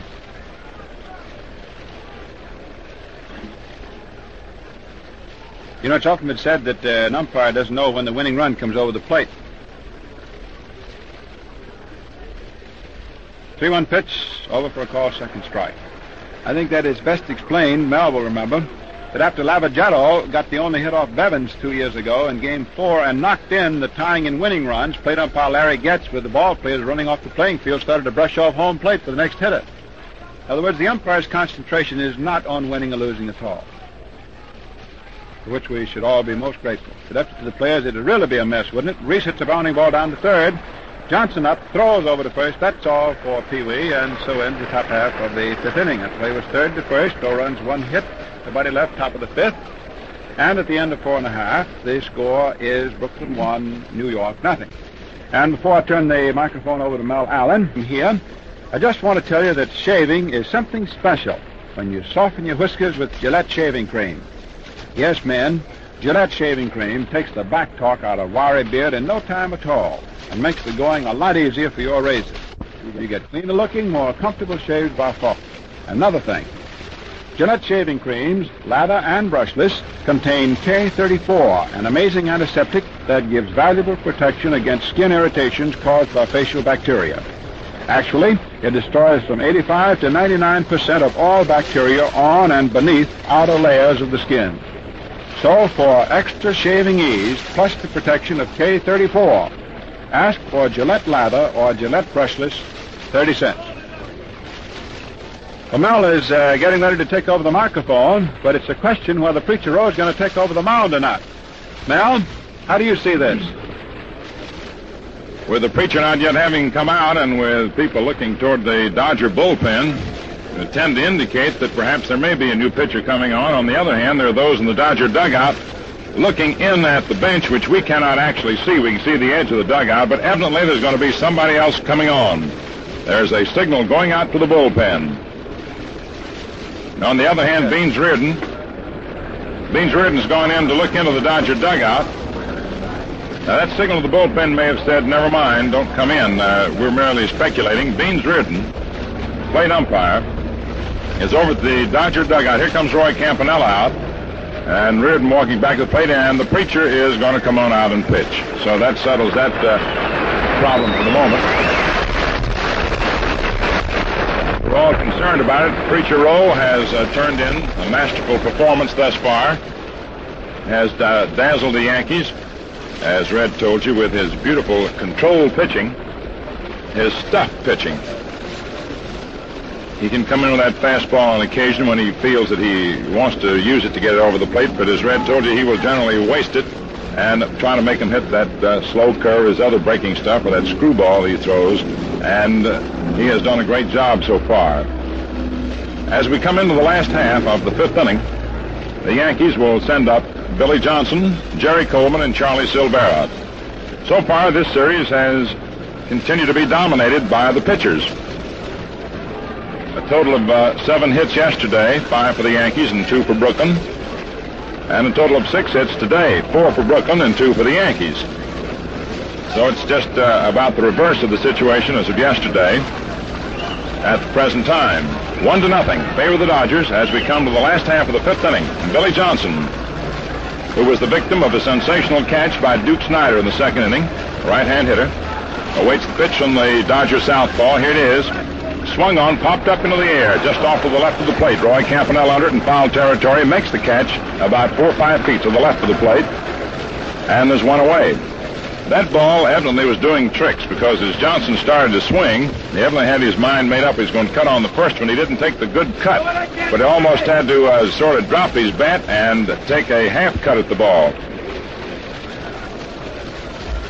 1 down, and here's Jerry Coleman. Flied to center field in the second inning, a right-hand hitter. Johnny Jorgensen is playing in close at third for him. Rowe's delivery, fastball is over for a called strike. Well, there's one time he used his fastman to get the strike, get the jump on the hitter. The outfield for Coleman almost straight away. Jorgensen in fairly close at third. Reese 4 strides to the left of second in the step.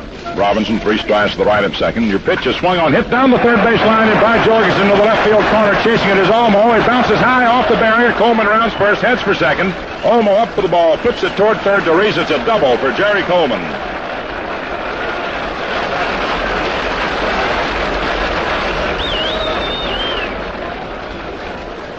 Jerry Coleman getting his second hit of the series, and both of them have been doubles. Yesterday, he got a 2-base hit, a line drive into the right field corner. So he's on second base with 1 down. And the batter's Charlie Silvera. Popped out in the third inning to Jorgensen. Jack Banta, a right-hander, going to work in the bullpen for Brooklyn. He has been working and is resuming. Silvera, right-hand batter, stands in close to the plate.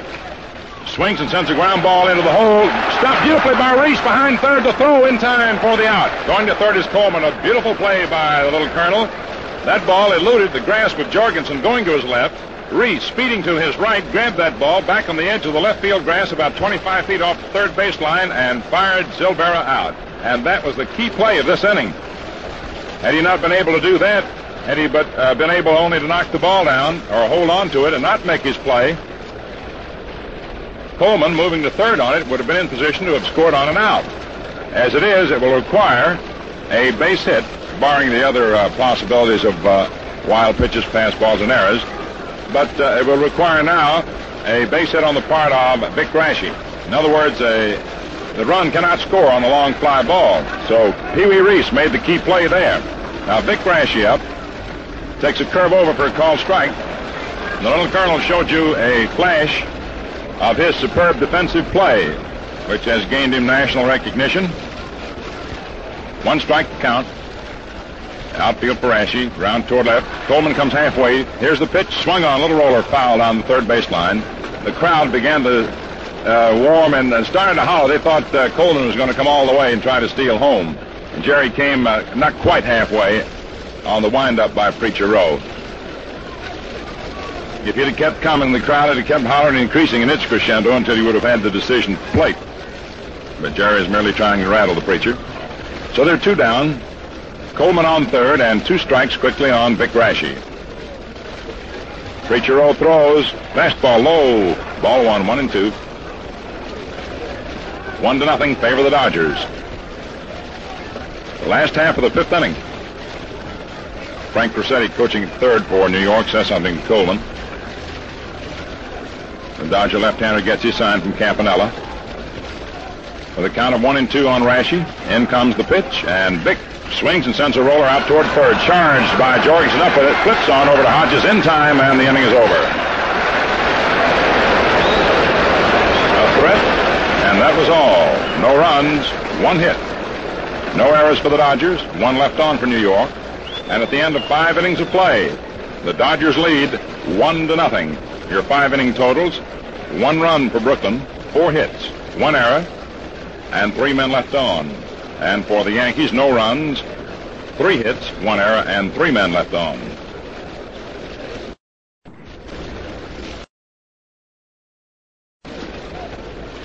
This is decidedly different from 1947 when the Dodgers and Yankees got together, isn't it, Red? It is, Mel, except I think that, like most everybody else, we forget that the first 2 games were fairly routine. The explosiveness that got rolling with the 3rd game when we had all those bases on balls and strikeouts and stuff. And then, of course, I think everybody thinks that the 47 series began with Bevins and Lavagette in the 9th inning. Or, to put it another way, as I know you so often say, everything in the world happens at Ebbets Field, and so it all began perhaps when we moved from the stadium to Ebbets Field. Well, the 3rd game. Looks like we'll be over there tomorrow. We'll be there. Going into the top half of the 6th inning, it'll be Jorgensen, Snyder, and Robinson coming up. And in the event there are those of you who may have tuned in late, the Dodgers got their run in the 2nd inning when Jackie Robinson led off with a double in the left field corner, utilized his speed to dash from 2nd to 3rd on a foul pop caught by Jerry Coleman down the right field line as Jerry slipped in a addition in the wet turf, trying to get his throwaway, and then scored on a single by Hodges. Here's your pitch, and it's a strike call over the inside corner to the leadoff man for Brooklyn in the top of the 6th inning, Spider Jorgensen, who grounded out to Henrik in the 1st inning and fouled out to Silvera in the 3rd.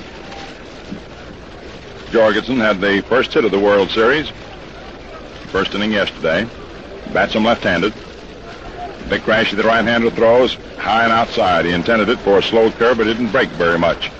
The outfield for Jorgensen is toward right and center and right, with Lindell looking for the Spider to slash to left, but not too sharply. Johnny's about 100 feet off the left field line. Johnson in close at 3rd. A curve is swung on, lifted down that left field line. It can drop too, and if it stays fair, it'll be in there. And it drops fairly. And there is Jorgensen going into 2nd, standing up for the double.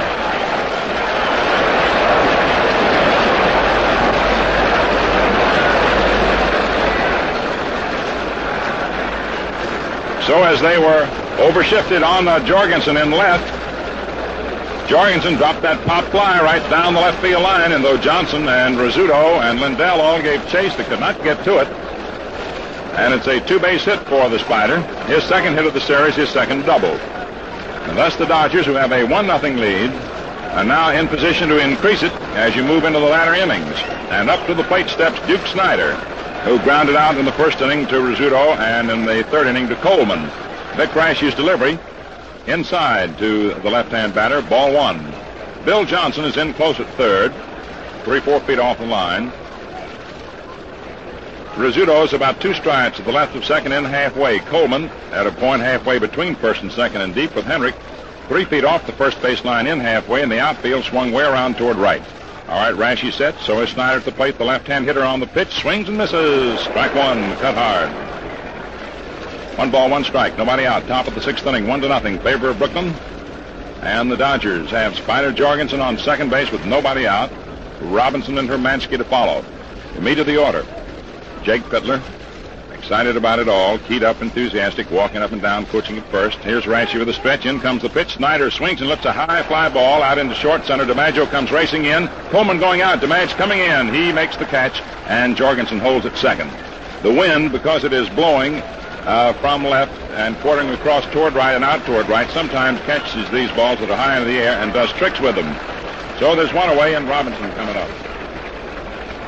We have just gotten the official report on Marv Rackley. He pulled a muscle in his back. As Red told you, he was not involved in that play an inning or so ago when Bauer singled to center and was thrown out at 2nd, attempting to stretch it into a double. And Rackley, who was in left, came running over and pulled a muscle in his back. Jackie Robinson's up. The pitch. Curve is inside and high for ball 1. Robinson doubled to left in the second inning. Scored the only run of the ball game thus far. Struck out in the fourth.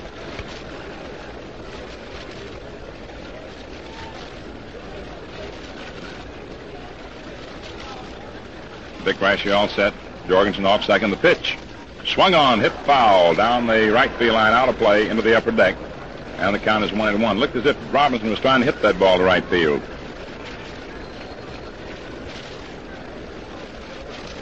One ball, one strike, one out. 1-0 Brooklyn. Top of the sixth inning. Johnson's in close at third for Jackie. Outfield shaded toward left and center and left. Bauer looking for Robinson, hit to right, the big gap in right center. Raschi looked back at second. And there's Coleman dashing over to try to take a throw. Here's the pitch. Swung on, hit foul down the right field line, way back into the lower seats. And it's a 1-2 count. You had a situation developing there where Jerry Coleman, who was at second, darted over to the bag with the object, of course, of pulling Jorgensen back to the bag and possibly taking a throw. But at that moment, Raschi decided he'd deliver into the plate instead of whirling and delivering to second. And thus Robinson, taking advantage of that opening at second, was attempting to hit through the gap. You had a lot of thinking going on at that time. 1 ball, 2 strikes. 1 out, 1-0 Brooklyn. Top of the sixth inning. Raschi sets, throws. Robinson swings, sends a bouncer out to Rizzuto. Rizzuto grabs it, plays it to first base, however, to Henrik in time. He took a look at Johnson at third. He might have had to play at third on Jorgensen, but elected to take it the safe way. Robinson bounces out, Rizzuto to Henrik. You had Johnson moving to the bag. Rizzuto grabbed a look. And it seemed as if Phil, of course, he had to make his mind up in a hurry because Robinson is very fast getting down the line. And he perhaps thought he might mess up the play at third, or whatever his thinking was anyway, he decided to go to first base with the throw. It is not for us to say here whether or not he might have gotten Jorgensen with the throw to third. At least there was a possibility, as Rizzuto was feeling that ground ball, that he might have gone to third with it. Here's Gene Hermansky. Left-hand hitter takes a curve low inside. Ball 1. 1 ball, no strikes, 2 outs. Top of the sixth inning. Vic Raschi, a product of Springfield, Massachusetts, but who now lives at Lake Conesus, New York, gets his sign from Charlie Silvera. Outfield toward right and center and right. Lindell looking for Hermansky to slice to left. Big gap in left center and a lot of room down the left field line. Johnson in close at third. Here's the pitch. Swung on. Little roller hit down the first baseline. Could be trouble. Henrik takes it. Steps on first in time for the out. No runs for Brooklyn. 1 hit.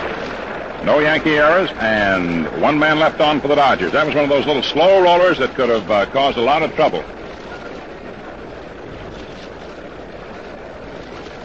So the score at the end of 5 1/2 innings remains Brooklyn 1, New York nothing. Fans, if you take the advice of Eddie Yost, third baseman for the Washington Senators, you'll get a brand new slant on what real shaving comfort and convenience are like. Take over, Eddie. Hello, fans. As you may guess, I'm sold to the hilt on Gillette Super Speed Razor. It's a honey, and I'm mighty sure you'll go for it too, or I wouldn't say so. Can you speak for your teammates, Eddie? Plenty of them use Super Speed Razors, and they say they're great, if that's what you mean. Folks, the Gillette Super Speed Razor changes blades instantly, cleans instantly, and gives you slick-looking shaves in jig time. You get it, and a 10-blade Gillette dispenser, and a handsome, serviceable travel case. A big $1.75 value for only $1.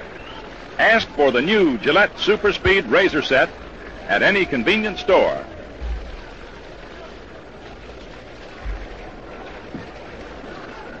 Coming into the last half of the sixth inning, and we've got ourselves another one of those fingernail-biting ball games. Dodgers leading 1-0. Preacher Rowe attempting to get his teammates even in this 49 Fall Classic. And the Yankees have the top of the order. Rizzuto, Henrik, and Bauer coming up. Phil opened the ball game with a single, safe on an error in the third inning, right-hand hitter. Jorgensen in close at third. Rowe throws right over for a called strike. You always have to watch Rizzuto. You never can tell when he might dump a bunt or try to shove one to the right of the mound out toward second when he catches the second baseman back too deep. The outfield for Phil toward left. Preacher Rowe southpaws one in, and it's outside. Ball one, 1-1. Pee Wee Reese is at a point halfway between second and third in a step. Jackie Robinson, 3 strides to the right of second in a step, with Gil Hodges in about halfway and 5-6 feet off the first baseline. Rowe throws. The pitch is right in there for a call. Strike 2. Little Phil started to give it that motion that he generally does when he drops a bunt. As Red indicated to you yesterday, Phil never telegraphs his bunt. He doesn't square away as most people do when they bunt. He simply, at the last moment, a little flick of the wrist, the bat drops, the ball drops, and he's off and running. Now the 1-2 delivery from Preacher Rowe.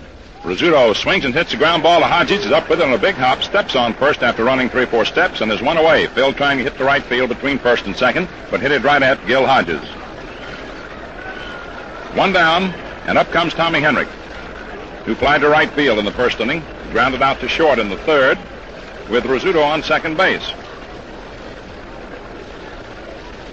That, by the way, was one of the 2 times the Yankees in this ball game have had a runner as far as second base in scoring position.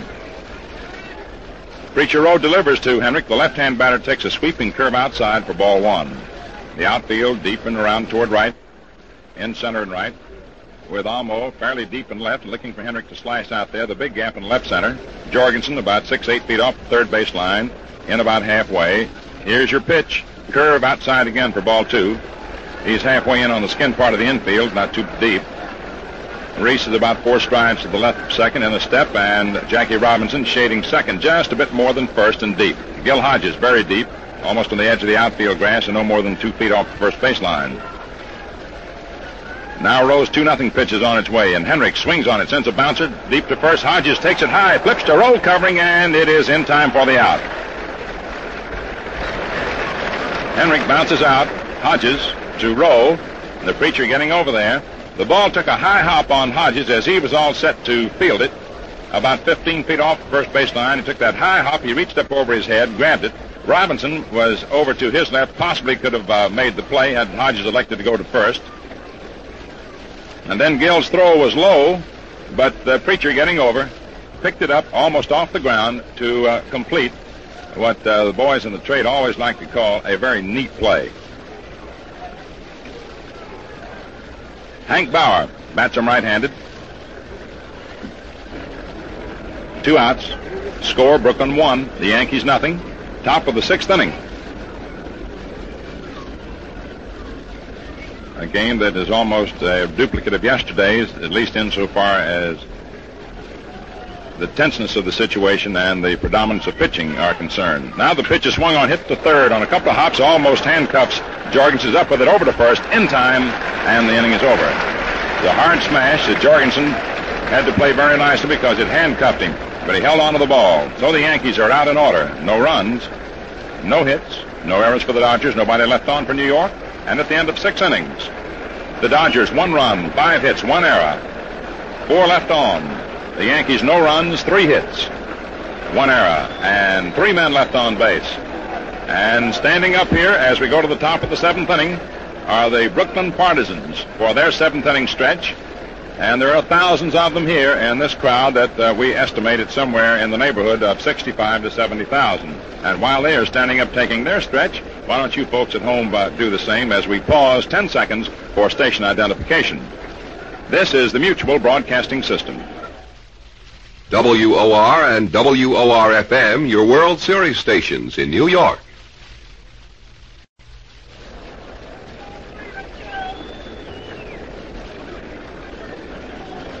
This is Mel Allen with Red Barber, bringing you the 11th consecutive World Series to come your way in Gillette's Cavalcade of Sports. Jim Britt doing the television, Rene Canizares beaming the broadcast in Spanish to the Latin American countries, and this broadcast being shortwaved around the world through the facilities of the Armed Forces Radio Service to 51 outlets covering the European, Asiatic, South American countries, wherever our troops may be stationed all over the world, beamed and rebeamed. Louis Olmo, right-hand hitter.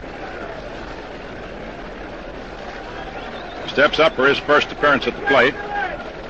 And the delivery. Right in there for a called strike.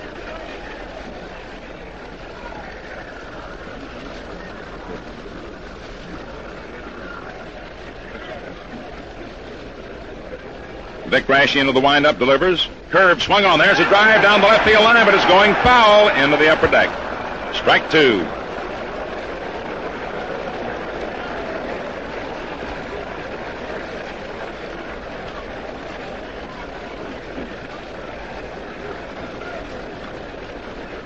Louis got hold of one, but he pulled it too sharply and he went into the upper deck foul. Fouled by at least 25 feet. 2 strikes the count. Rackley started the ball game for you late tuners in, pulled a muscle in his back in the last half of the 4th inning, and Almo replaced him, and this is his first appearance at the plate. The delivery, curve, just misses the outside corner, and it's a little low. Ball 1, 1-2. The score, the Dodgers 1. The Yankees nothing, and we're in the top of the 7th inning. In a ball game that's some 1 hour and 40 minutes old. Both Raschi and Frichero very deliberate and like to take time between their pitches. The 1-2 delivery. Almo swings and hits a drive out in the right field. Coming fast is Hank Bauer. He can't get to it. It's in there for a base hit. Almo cuts first, holds up as Bauer then bobbles the ball. But it was too late. He had taken his turn and stopped and started back. Bauer took his eye off the ball as he put it on Almo to see whether he was breaking or not. The ball was not rolling hard. It had dropped in front of him, and he had gotten the glove on it, so he just reached in behind him and grabbed it. So Almo is on with a bloop single to right field.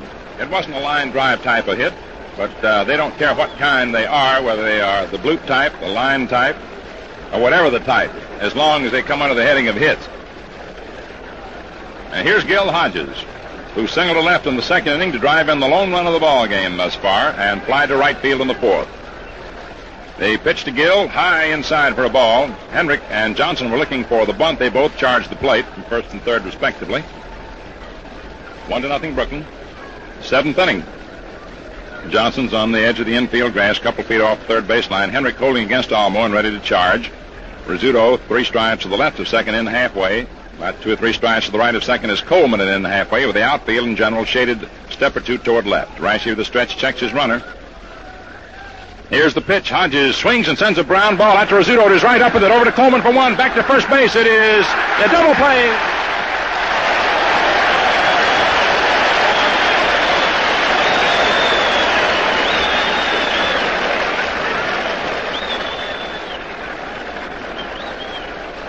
The Yankees execute a thrilling double play because that ball was hit into the 3rd base hole. Had it been hit a little harder, probably gone through for the base hit.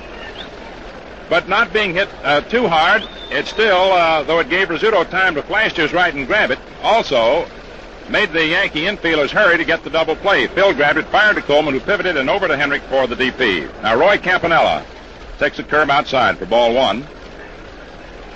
The double play is a pitcher's greatest weapon. Outfield around toward left. Here's the pitch. Curve low outside for ball 2. 2 balls, no strikes.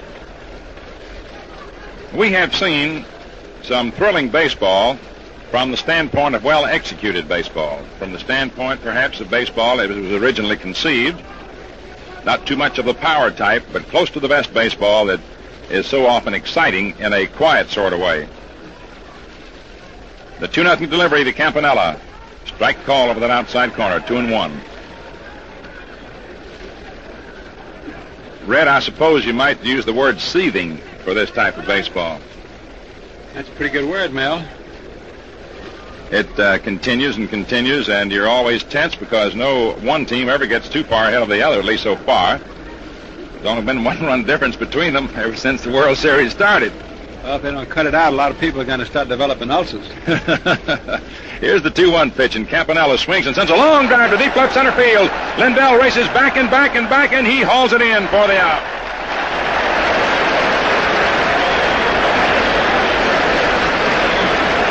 No runs, 1 hit, no errors, and nobody left on. And the score at the end of 6.5 innings remains Brooklyn 1, the Yankees nothing. You know, when Eddie Yost of the Washington Senators talks up the Gillette Super Speed Razor, as he did on the air last inning, you can be plenty sure it is a honey, just as he said. Men, this razor changes blades instantly, skims off whiskers smooth as silk, and rinses clean in a jiffy. There's nothing to take apart or put together, nothing to jam or clog, and you don't have to be a locksmith to make it work. For tops in shaving ease and convenience, plus value that can't be matched, ask for the new Gillette Super Speed Razor Set at any convenience store.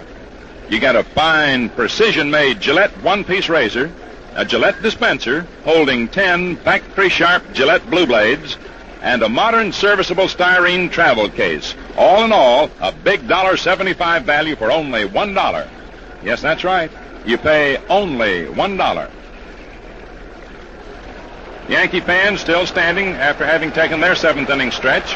And by the way that the people stood in the top and now in the bottom half of the seventh inning, you would not know whether Brooklyn or Yankee partisans predominated.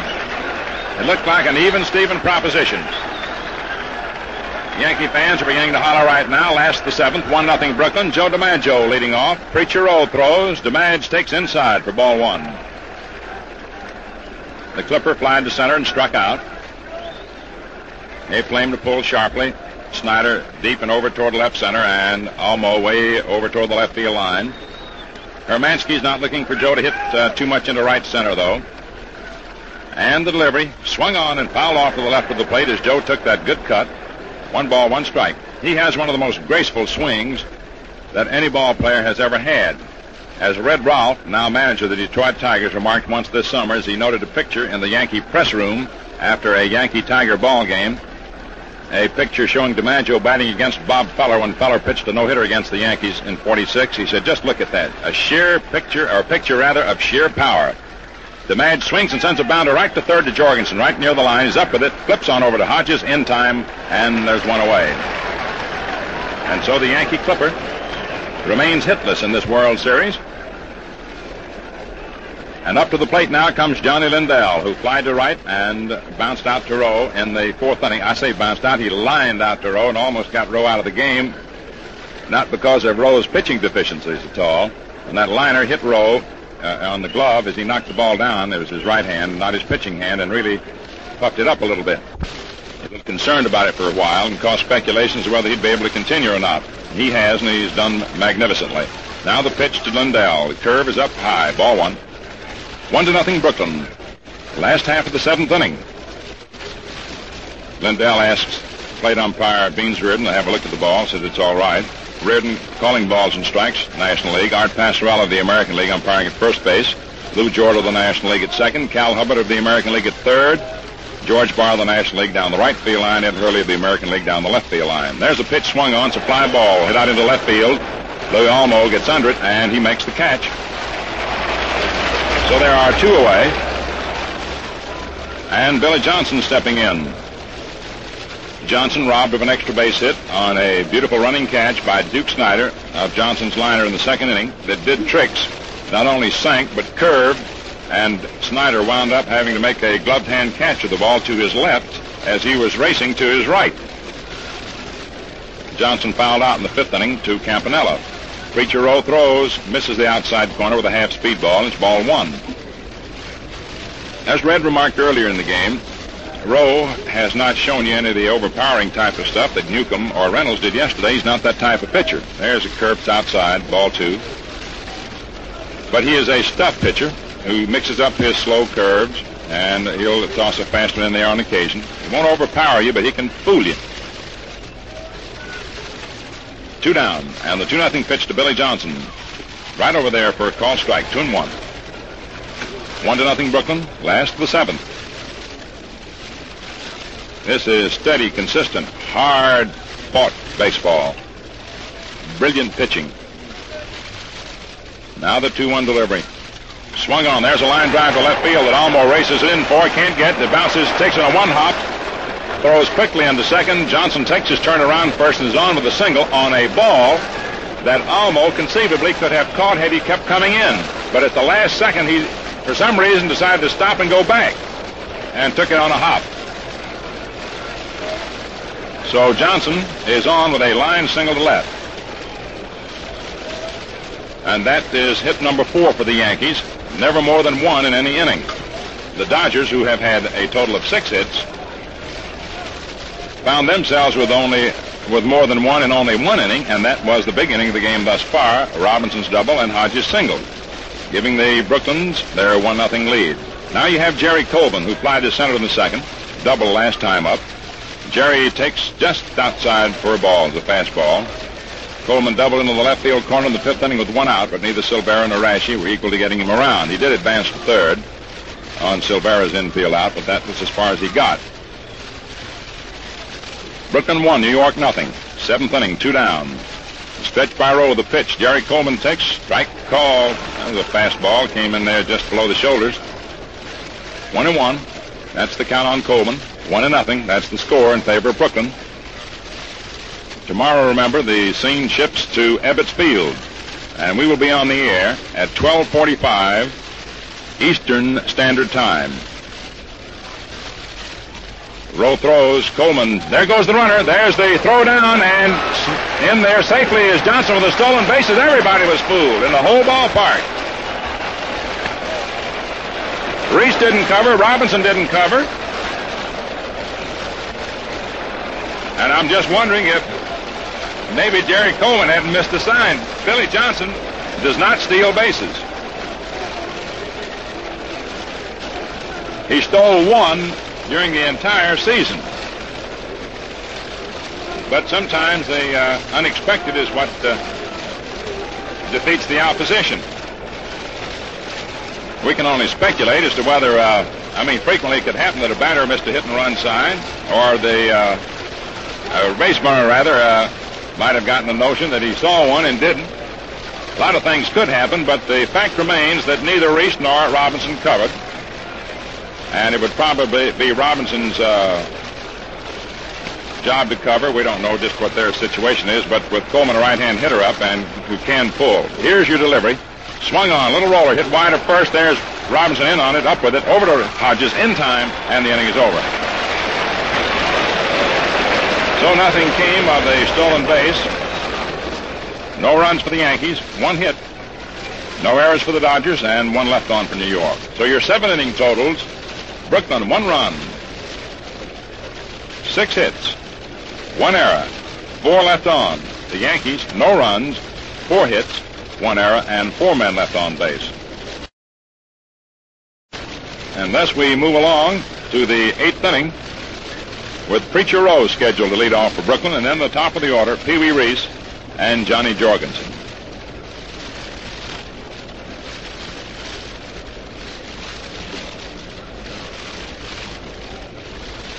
Ebbets Field tomorrow for the 3rd game of the series, for the 4th game of the series,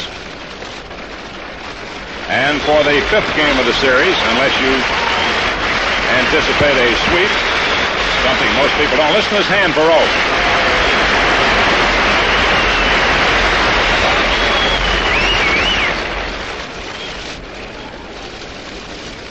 In the event a 6th game is necessary, the teams will return to Yankee Stadium. And in the event the 7th game is necessary, it too will be played here. So we're ready now for the top half of the 8th inning. Preacher Rowe is the batter. Charlie Silvera motions to Lindell to move in a little closer and left. Johnson's in close at third. Vic Rashi, the right-hander, into the windup. In comes the pitch, and it's outside for ball 1. It was a fastball. Rowe has struck out twice, once swinging, the last time watching the 3rd strike go by.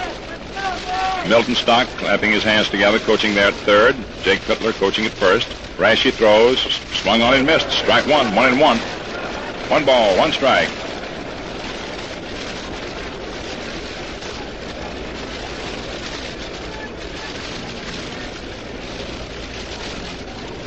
The outfield is very shallow. And the delivery. Swung on and missed. Strike 2, 1-2. Fastball delivered inside to the batter, in front of the wrists. Pee Wee Reese in the batter's circle. Rashi's 1-2 delivery. High. Ball 2, 2-2. Jake Fittler comes out of the first base coach's box, cups his hands over his mouth, hollers something up the road, pep him up a little. coaches do another job, too, in moving around and hollering. They sometimes rattle pitchers. Here's your 2-2 delivery on its way. The right-hand batter swings and misses, strike 3. Rowe goes down, striking out for the third time. That's 4 strikeouts for Rashi. 3 of them have been at Rowe's expense. The other was Jackie Robinson in the 4th inning. Now we go to the top of the Dodger order. The little Colonel, Pee Wee Reese from Louisville, Kentucky. Flying to left, grounded to short, grounded to third. Johnson moves in close at third. Reese a good bunter. Outfield shaded slightly toward left. Rashi fires. The pitch is swung on, hit sharply out to short. Rizzuto is right up with it. Throws over to Henrik in time. And Reese is out. 2 up and 2 away. Now you've got Johnny Jorgensen coming to bat. Grounded out to Henrik, fouled out to Silvera, and then doubled to left in the 6th inning, leading off, but did not score. A lone run thus far occurred in the 2nd inning when Jackie Robinson doubled into the left field corner for his first hit of the series. Advanced to third, and with 2 down, scored on Hodges' single to left.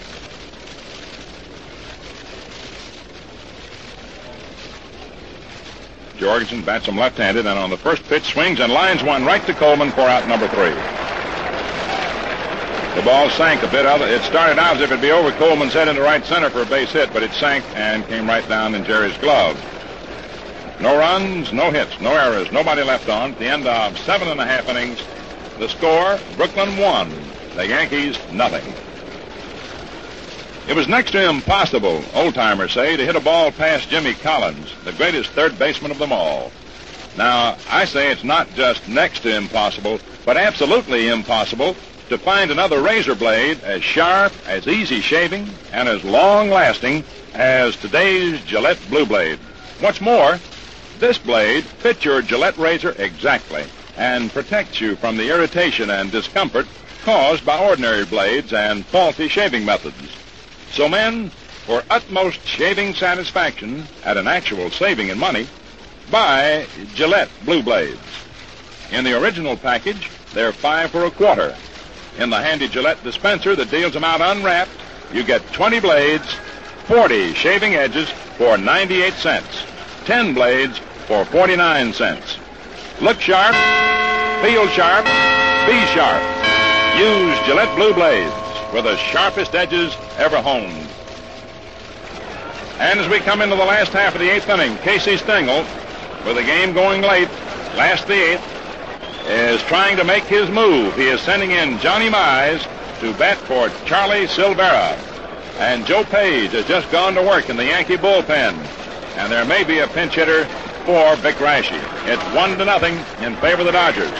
So Johnny Mize, who came from the National League to the Yankees toward the end of the season, in time to be eligible for the World Series, is pinch hitting for Silvera. In comes the pitch. Strike 1, it's called. Sidearm delivery, got the outside corner. Mize is no stranger, of course, to Rowe or the Dodgers. Rowe delivers, sidearm again, it's outside. Ball 1, 1-1. Mize hurt his shoulder after joining the Yankees, having played a couple of games for them in a play at Comiskey Park in Chicago, and has been unable to play first base, but can swing a bat. He can't throw. The 1-1 pitch. Swung on, hit out into right field, coming fast for it is Hermansky. Can't get it. It's in there for a base hit. Grabs it on a hop, throws to second, and Mize pinch hits and singles to right field. Now we'll have a runner.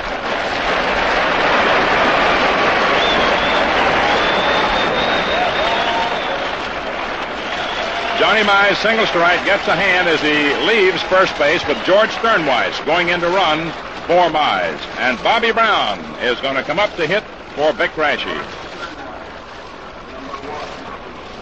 So Mize hitting for Silvera, singles to right. Sternweiss is going in to run for Mize. And Bobby Brown will come up to hit for Rashi. Little conference with Reese, Hodges, and Preacher Rowe. Johnny Mize gets a base hit in his first appearance in a World Series. Banta going to work in the bullpen for Brooklyn. Just in passing, as great a record as Johnny Mize has compiled, as great a star as he's been, he had never appeared in a World Series. And this was his first appearance. And the Georgia boy singled to right. He lives down in Florida now. And here's Bobby Brown, who hit .303 on the regular season, batting for Rashi. Spider Jorgensen moves way in on the grass at third. The stretch by Rowe. There's a move to first base. Sternweiss back. You're going to try and hold him very close. The outfield for Brown, almost straight away. Snyder's just a step over toward right center from a straightaway center position. The pitch, right in there for a call strike, sidearm delivery, broke right over. Gil Hodges comes over now to say something to Preacher Rowe. Reaches down to pick up the rosin bag as he says something to him, Sato voice. 1-0 Brooklyn, last of the 8th inning. And for the first time in the ball game, the fans are getting really aroused. Getting down to the final stages. Here's your pitch. Bobby Brown bunts. No, he held back. Pitches outside for a ball. He went into the bunt motion. Beans Reardon, back of the plate, went down on the knee and watched the plate very closely and said no, he did not make the motion, and the pitch was outside, and it's ball one, and the count is 1-1. So here is a situation. The Yankees trailing by 1. They have a runner on. Dodgers are looking for that bunt. Brown up, chokes his bat, leans over the plate. The pitch he is taking, it's in there for call strike 2.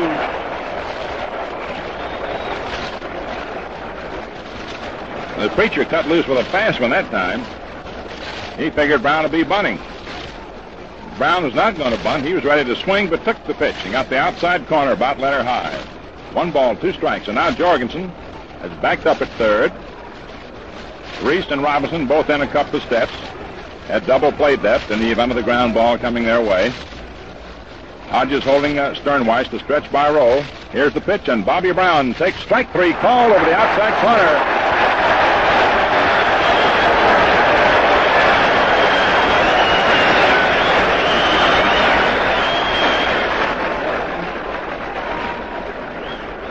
Preacher Rowe gave Bobby that left-handed screwball, the pitch that made Carl Hubble famous. Matter of fact, the last 2 pitches were screwballs. Red reminded me of that. And Bobby Brown, who was quite a nuisance to the Dodgers in the 47 World Series, strikes out in a pinch-hitting role here in the last of the 8th inning. So there's 1 out. Sternweiss running for Mize, who pinch hit successfully for Silvera. On first, a throw over, not in time. And the batter is Phil Rizzuto, who singled in the first inning, safe on an error in the third, and grounded out in the 6th to first baseman Gil Hodges. Jorgensen moves in close at third. Rowe ready, checks his runner, looks around. Now the pitch. It's inside for a ball, Rizzuto. 1 ball, no strikes. Dodgers leading 1-0. Tommy Henrich in the batter's circle. Little Phil up there trying to advance his teammate, George Sternweiss, one way or the other. Time has been called by Sternweiss, as we mentioned his name. Sternweiss called time and fakes a pulling of the tongue of his shoe on his left foot, but actually stealing a look down to Rizzuto to get straightened out on the sign. Now Phil is back in the hitting position. Stretch by Rowe, Sternweiss with a short lead. A look around, here's the pitch. Swung on and fouled back to the screen. The count is 1-1. So the crowd is warming to this situation, with the Dodgers leading 1-0. Last of the 8th inning, and with a runner on, things could happen. And so Dodger partisans are rooting for Rowe to stop a potential rally. Yankee partisans are rooting for the Yankees to come along and tie it up or go ahead. And so the battle continues to seethe out here at Yankee Stadium. And Preacher Rowe, very calm, delivers. Rizzuto bunts the ball down toward third. There's Rowe going over, picks the ball up, boots it. He boots it, and all hands are safe.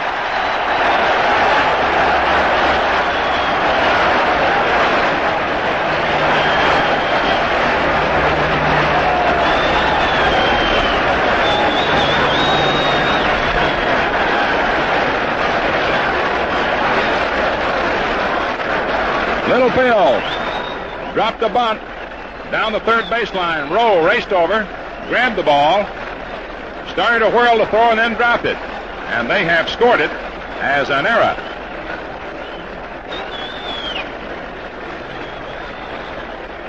Sternweiss is on second, and Rizzuto on first. And the batter is Tommy Henrik. It will probably be scored as a sacrifice and an error. It is. It's a sacrifice for Rizzuto and an error for Rowe. And here's Henrik, who flied to right, grounded to short, and grounded to Hodges. Rowe stretches, pitches. Henrik takes outside, ball one. 1 ball, no strikes. And so the Yankees, for the first time in the ball game, of any consequence at least, have begun to put a little pressure on Rowe. Whether or not they'll be able to break through remains to be seen. Sternweiss off second, Rizzuto off first. The pitch outside, ball 2. 2 balls, no strikes. Rizzuto was on first with nobody out in the first inning. He was on first with 2 outs in the third. Coleman was on second with 1 out in the fifth. And Johnson was on second with 2 outs in the seventh. So the Yankees have not had a runner. I'll say that Coleman actually advanced to third with 2 outs in the fifth inning. That's the only run they've had as far as third. 2 balls, no strikes on Henrik. Sternweiss moves off second. Rizzuto off first. The pitch. Swung on and missed. Strike 1. Henrik gave it the good cut. And it's a 2-1 count on Old Reliable. Dodgers leading 1-0. Last half of the 8th inning. 1 out. Sternweiss on second. Rizzuto on first. The outfield toward right. And Rowe with the stretch. Comes in with the pitch. It is fouled off to the left of the plate by Henrik, who didn't even swing. He started to, held up. The ball hit his bat and skipped on in behind the plate. So the count is 2-2. And the preacher walking very easily and calmly around the mound, not too perturbed. He's been in situations like this before, perhaps tougher ones. Never in a World Series, but in battling to get into a World Series. And so he looks to get the sign from Campanella. And Sternweiss moves off second, Rizzuto off first. The 2-2 pitch is swung on and fouled off behind the plate as the preacher delivered that screwball up there. The pitch on which he struck out pinch hitter Bobby Brown. Joe Page, in the meantime, is heating up in the bullpen. 2 balls, 2 strikes, 1 out. Last of the 8th inning. Dodgers 1, Yankees nothing. And perhaps the first truly exciting moment outside of Tommy Henrik's dramatic sudden death blow in the 9th inning yesterday that we have had so far in the series. That is, anything that kept building and building in any given instant. So with the count 2-2, Rowe stretches. Sternweiss off second, Rizzuto off first. The pitch swung on and fouled back again on the screen. And Henrik slams his bat. He sort of flipped it into the air and slammed it with his left hand because evidently that was the pitch that he was looking for and wanted but didn't do anything with. So before some 70,000 fans, 70,053, we have tremendous tension building up here. It's a battle between Rowe and Henrik right now. Sternweiss off second, Rizzuto off first. The pitch, and Henrik takes just outside for ball 3. Whew, that was close.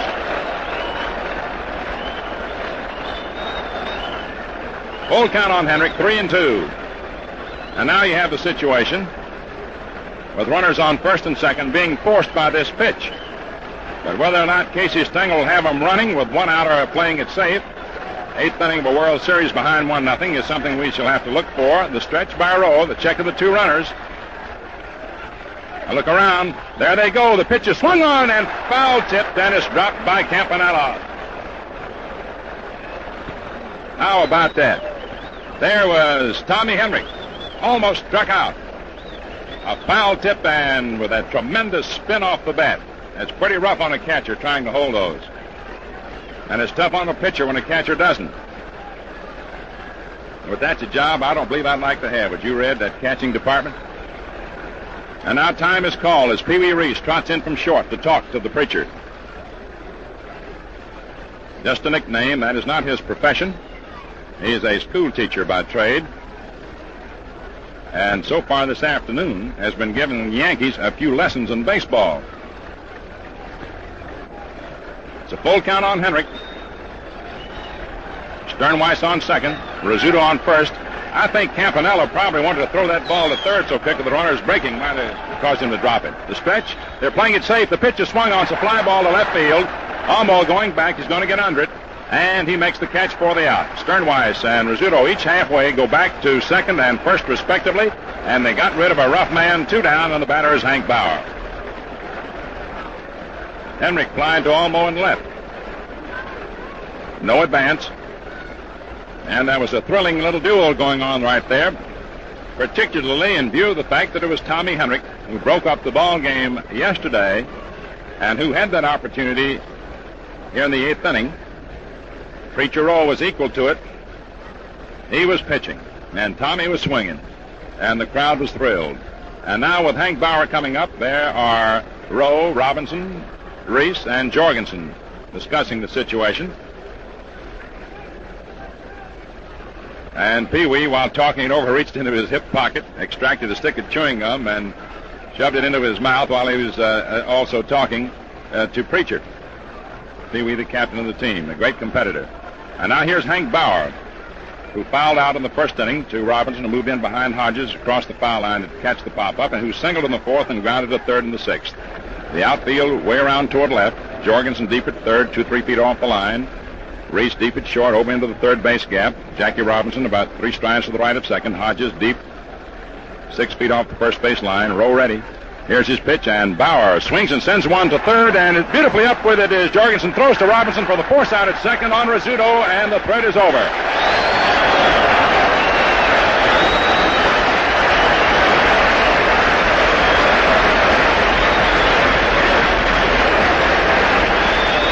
No runs for the Yankees. 1 hit, 1 error for the Dodgers, and 2 men left on for New York, and Rowe continues to refuse to let the Yankees have more than 1 hit in any inning, though that was the closest they came because that smash by Bauer was very well hit and almost went to the left of the Spider, but he went over to get it.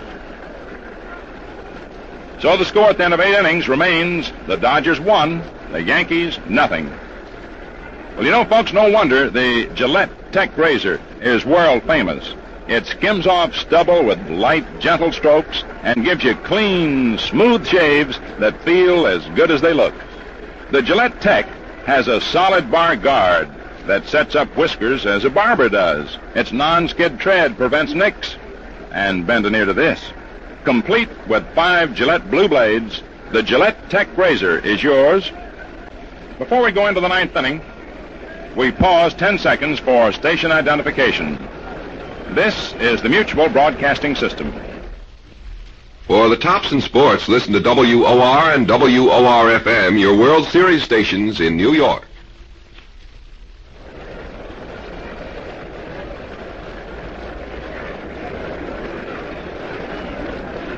Coming into the ball game for the New York Yankees is Joe Page. Vic Raschi was removed for the pinch hitter in the last of the 8th inning. Gus Nyhaus goes in to do the catching as Charlie Silvera was removed for a pinch hitter. So a new battery for the Yankees in the 9th inning. Page pitching, Nyhaus catching. Berra's left hand is still swollen. A fractured thumb that he sustained back on August 7th, hit by a pitched ball, and which put him out of action for a month, and which still gives him trouble. Was aggravated yesterday as he received those murderous fastballs of Allie Reynolds. And now as we go to the top of the 9th inning, Duke Snyder, left-hand hitter up. Grounded to short to 2nd, skied to center. Joe Page, making his first appearance of this World Series, comes in with a delivery, swung on and fouled back, strike 1. A good cut by Duke Snyder, a good fastball delivered by Page. 1-0, favor the Dodgers. There are probably several things that you people listening in are wondering about in the nature of statistics and World Series history that we will tell you about in a little while. Page delivers outside, ball 1. As a matter of fact, it possibly will be delayed intentionally by us to the end of this game. And Red is doing a lot of thumbing through the good old record book, double-checking situations, and we'll discuss them with you. The 1-1 pitch. swung on, hit sharp into the hole between third and short into left field for a base hit. Johnny Lindell comes over, up to the ball, bobbles it momentarily, fires into second, holding first is Snyder with his first hit of the World Series. Hit that one on the handle and sliced it into left, but had so much power behind his swing that it was well hit. Now you got Jackie Robinson coming up. Jackie doubled in the second inning, struck out on the fourth, grounded to short in the sixth. And the Dodgers are in position to, with a 1-0 lead, to go for the extra one by way of the bunt by Robinson, who is one of the best at bunting and also at beating them out. But we'll see. He might be swinging. Johnson's looking for the bunt. The throws to first base. Back in time is Snyder. More action taking place in the New York bullpen, which is in a runway between the bleachers and the right field grandstand. Page stretches, checks his runner. The pitch inside to Robinson and low. Ball one. 1 ball, no strikes.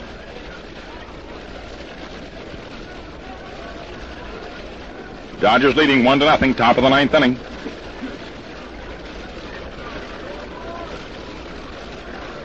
Page gets his sign. He's ready. Here's the pitch. Robinson shortens up, bunts the ball at a beautiful spot. It's taken by Henrik. Plays it to Coleman for the out. He cocked his arms if he was going to throw to second Rizzuto, but so he did not have a chance to get Snyder, who was really winging. And the fans started to come up with a roar, thinking that Henrik was going to make a play too late there. But he stopped his motion and whirled and threw to Coleman, who had come over from second to first to take the throw. It's a sacrifice for Jackie Robinson. He is out. Henrik to Coleman.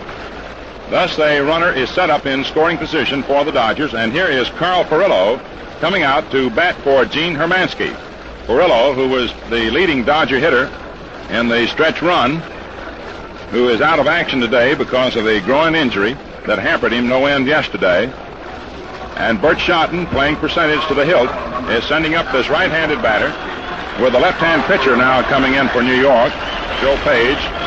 And Furillo is up there to hit for Gene Hermansky with Snyder on second, 1 out, 9th inning, 1-0 Brooklyn, and Page steps off the rubber momentarily to break the tension. Dodgers 1, Yanks 0.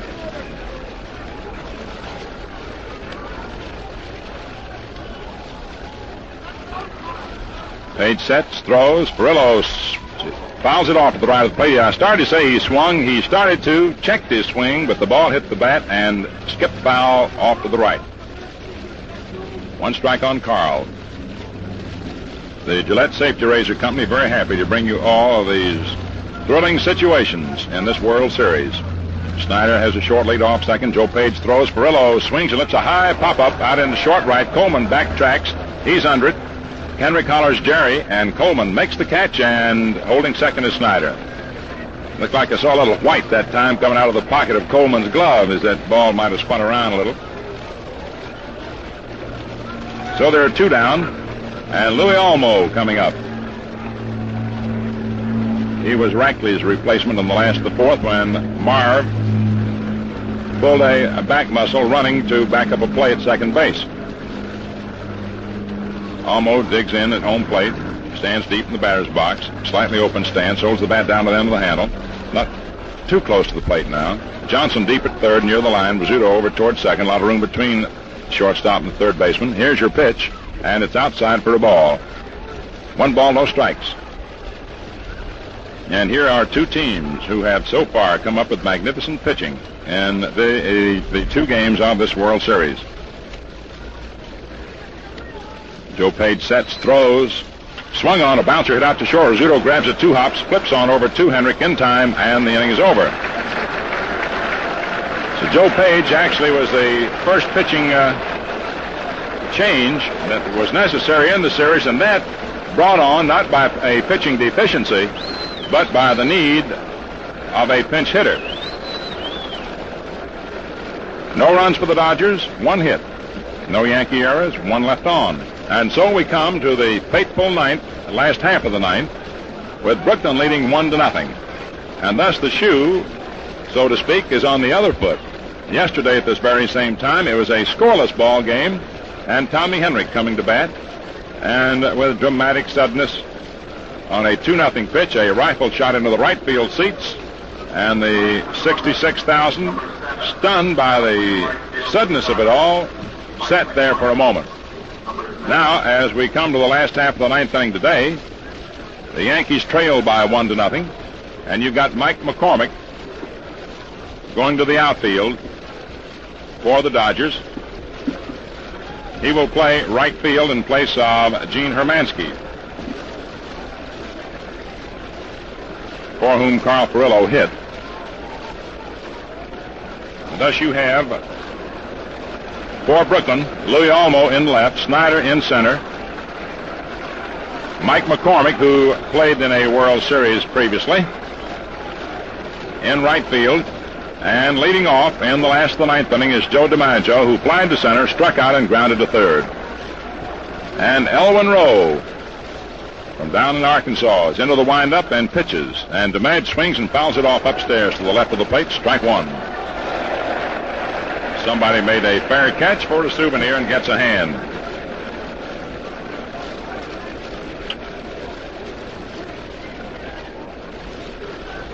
One strike to count on DiMaggio. The outfield swung toward left, in center and left, with McCormick looking for DiMaggio to hit toward right a bit. He hadn't been pulling too much since he was ill.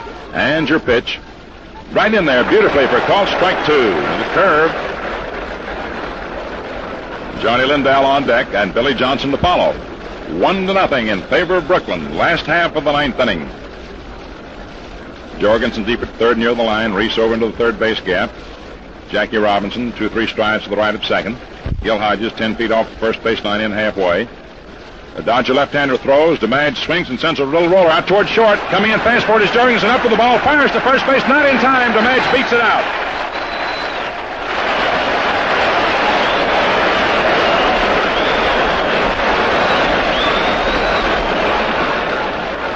Joe DiMaggio beats out a slow roller. He was fooled by the pitch. Did not get the solid part of the bat on it at all. Hit over the ball and hit a slow roller out toward a point between third and short. Spotted Jorgensen, raced in, grabbed it and fired, but DiMaggio beat it out for an infield hit. Jack Banter goes to work in the bullpen. And now here's Johnny Lindell up. Flied to right, bounced out to the pitcher and flied to left. Jorgensen moves in close at third to look for the bunt. Hodges holding against Joe. There's Robinson sneaking in behind. There's a pitch out, a throw down to first. DiMaggio just in there in time as Jackie Robinson made a fall-away diving catch of that throw by Campanello to keep it going into right field.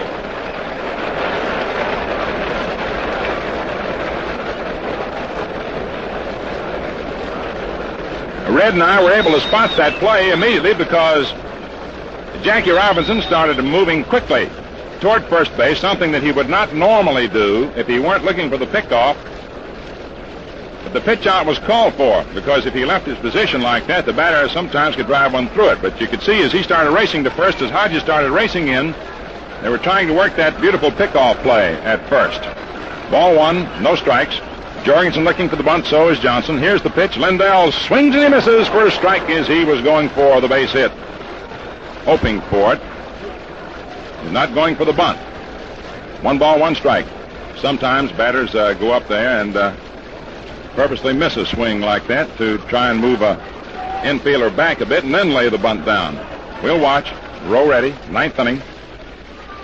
There's a move to first base. DiMaggio back.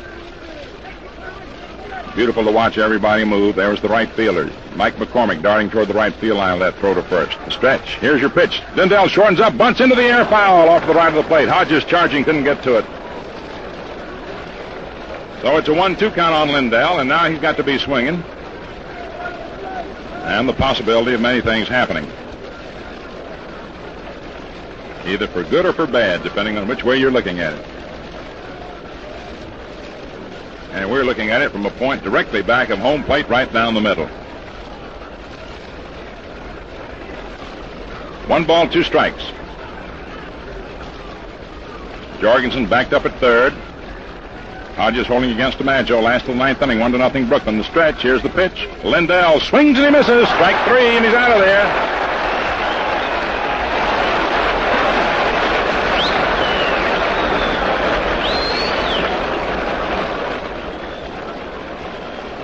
That's the 3rd strikeout for Rowe. He hasn't struck out too many, but he has struck them out when he had to. He struck out Brown in the 8th inning with a runner on first and nobody out. He struck out Lindell in the 9th with a runner on first and nobody out. And here's Billy Johnson, who's had 1 for 3. It's an easy lob over to first base. DiMaggio on the bag all the while. Johnson lined to center, foul to the catcher, single to left. 1 down, last of the 9th inning. Rowe ready. As a move to first base again, DiMaggio back.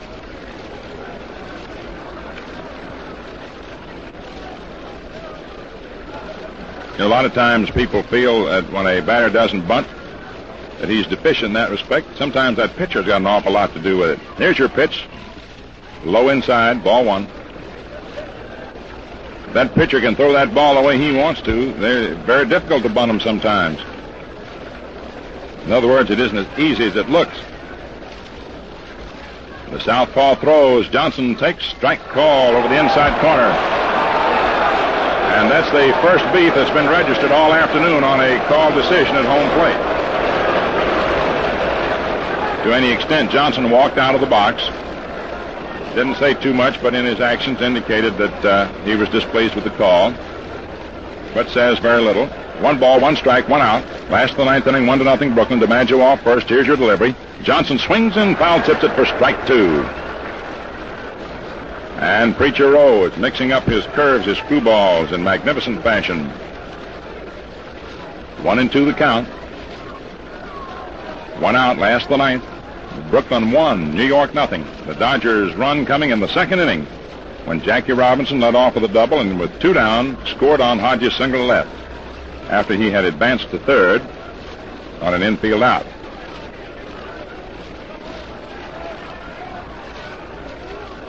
Here's your pitch, swung on, a fly ball hit foul down the right field line and going out of play.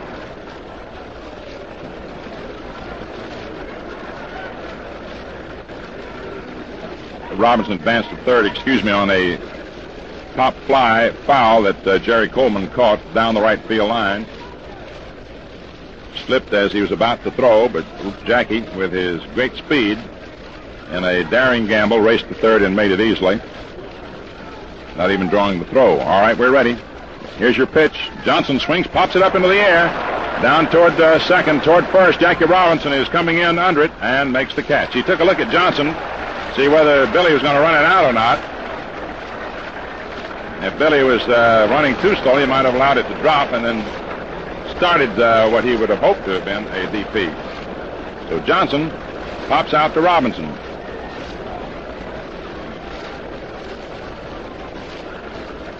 Jerry Coleman is the batter. And you have had, as an incidental bit of information, important actually, rather than being incidental, and this is in no wise mentioned at this time for purposes of jinxing anybody, but merely from a repertorial standpoint, that the Dodgers pitchers, Newcomb and Rowe, have yet to walk a man in this series.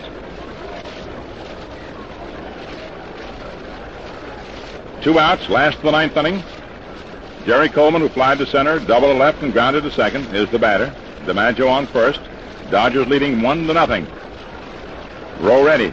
Here's his pitch. Coleman takes high, ball 1. 1 ball, no strikes. Rowe, of course, is quite a control artist. That is the secret of his pitching success, along with his natural stuff. But regardless of how much stuff a pitcher may have, if he's unable to control it or to put that ball where he wants to, it doesn't do him too much good. Now the left-hander throws, and Coleman swings and fouls it off to the right of the plate. It's going to go out of play back of first, the ball dropping into the upper deck. So the count on Coleman is 1-1. 1 ball, 1 strike, 2 down, last of the 9th inning. The Dodgers 1, the Yankees nothing.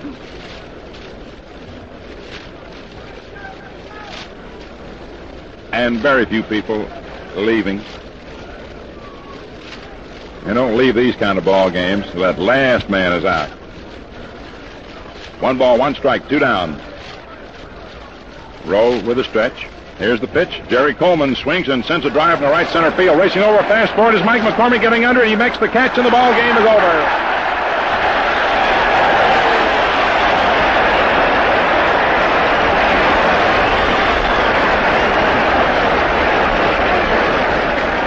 And so it was turnabout, and turnabout is fair play, as the Dodgers shut out the Yankees today 1-0, with Preacher Rowe refusing to let the Yankees have more than one hit in any given inning. And the totals for the Dodgers: 1 run, 7 hits, 2 errors, and 5 men left on. And for the Yankees, no runs, 6 hits, 1 error, and 7 men left on base. So another brilliant pitching duel. The series stands at 1-1 as the Dodgers win it today 1-0. And I know that Red Barber enjoyed this ball game as much as he did the one yesterday, because we have seen baseball played in an old-fashioned sort of way. And they do say that old-fashioned things are the best after all, Red. Well, I don't know. A couple of us young fellows talking about the old-fashioned ways. Except I've been going back to the record book, Mel, and I know what you're referring to as far back as the 8th inning, and you were kind enough to both ball clubs. You didn't want to bring it up. This is the first time in the history of World Series that there have been 2 consecutive 1-0 games put back-to-back. And it's the first time since 1921 that the World Series opened with consecutive shutouts. They were not 1-0 ball games, either one of them. And a total of 52 shutout games have come about in World Series, all told, beginning with the 1903 one when the modern records are compiled, and from there on is where we go. And so these are the only 2 1-0 ones back-to-back. And it's been a long time since the World Series opened with consecutive shutout games in 1921, when you recall the Yankees had Mays and Hoyt shut out the Giants. Well, the story in this ball game is the story of one guy. That is, there are many stories, but it's a lean, skinny, maybe the late Rudyard Kipling had him in mind when he was writing about a rag and a bone and a hank of hair, and that's about all there is to Preacher Rowe, except a heart that's as big as his native state of Arkansas. And he's just a bundle of fighting nerves out there on the mound. He'd known for some days what he was going to do. Manager Shotton knew, and Rowe knew, that when Rowe was called to relieve on Saturday to Philadelphia, as frail as his physique, that he could not be the starting pitcher yesterday. I think most everybody really close to Brooklyn realized that relief call Saturday at Philadelphia meant that Newcomb would have to start yesterday and Rowe today. And so Rowe, for those days, has been sweating it out, and of course yesterday's game added the pressure to him as he watched these 2 great pitchers, Reynolds and Newcomb. And however, Preacher went out there. He had things go wrong, including messing up with a bunt himself. But when trouble came down, he was the equal to it and was the master. And we have had 2 brilliant World Series games. This one was much more nervous and pressure-packed for the simple reason that the Dodgers got their run in the 2nd inning. Yesterday's game, the run came with explosive suddenness when Henrik first up in the last of the 9th, belted it in there, and he hit it well in the seats. But there was that 1 run on the scoreboard today, and the Yankees were running at it all day, which meant they were playing for a run, and the Dodgers were trying to make what can be a very slender margin until you're back in the clubhouse with it, as is the case with the Brooklyn Club now, trying to make a 1-run lead stand up. I said that the story is Rowe. It is the story of Rowe, but in any human being story, there is also the additional stories of all the other people that come in contact with one. And I think that the secondary story to Rowe being on the mound is how he got on the mound today. A man in a brown suit and a big sloppy brown felt hat, a big bear of a man, a burly-shaped man, jumped out of a box right by the Brooklyn dugout, and when Rowe came in the dugout, this man had been slapping Brooklyn players all over the place as though they were just little 10-pins. But when Rowe came in, he really gave him a big hug. That man was Branch Rickey. Rowe came up under Rickey in the Cardinal system as a young left-hander who could throw hard. This was before he had an accident when he got hurt coaching basketball in Arkansas and lost his fastball. And so under Rickey years ago in the Cardinal chain, Rowe couldn't quite make it. He could always get to Columbus, let's say, but he couldn't get to St. Louis to pitch for him. Fellows like Ernie White, who were in their heyday, would be just ahead of him. But Rickey always had great faith in him. Rowe was later sold from the Cardinals to the Pirates. And 2 years ago, when it became a question, when you have the most popular player in the history of Brooklyn, which is Dixie Walker, Dixie was traded. Well, somebody had to come take the place of that fellow. And it was in that deal that Ricky reached for Preacher Rowe and brought him from Pittsburgh. Last year, Rowe was an effective pitcher. This year, he won 15 games, and today he rewarded that great faith. Ricky wanted him and reached for him all the way through, and today it was a picture. Mel would look down once in a while. I couldn't help looking, knowing the relationship between the two. As Ricky sat there, the only show of emotion was the fact that he was clenching and unclenching his hands. But when the game was over, I believe Ricky moved faster than he ever moved in his life. And it was to Preacher Rowe, the left-hander, that he had reached for and who returned it. Rowe was the anchor man. Newcomb was brilliant. But the biggest game the Dodgers had to win with the Cardinals, the last two series they met, Rowe was the fellow that did it. And I know that the Cardinals are listening. I don't believe they're completely surprised because they know the sort of fellow that Rowe is. So that's the ball game. Each side had many, many opportunities to score. In fact, you could look back and say, well, gee, it ought to have been a bushel basket full of runs in the ball game. Vic Raschi is of course, the losing pitcher, and he went out for pinch pitcher Page in the ninth inning. Raschi pitched a tremendous game, good enough to win most any time. So this series is following the regular season pattern. Everything is very hard to win this year. Both pennants came to the closing day, the last innings, and now it looks as though one run is all you're going to get in a World Series ball game. Mel, things don't come any tougher than 1949, do they? They sure don't, Red. About the only easy thing I know of is getting Gillette Blue Blades. Okay, so once again, your totals for the Dodgers to even the series. It is 1 run, 7 hits and 2 errors. For the Yankees, no run, 6 hits and 1 error. It's quite a day, quite a human day, and tomorrow the series will be over at Ebbets Field, and tomorrow's another day, and Gillette's Cavalcade of Sports will be back on the air promptly at 12:45 Eastern Standard Time to report the third game of the 1949 World Series for you, play-by-play from Ebbets Field, Brooklyn. So until then, smooth sailing, smooth shaving, and a good afternoon from your host, the Gillette Safe to Razor Company, Mel Allen, and yours truly, Red Baldwin.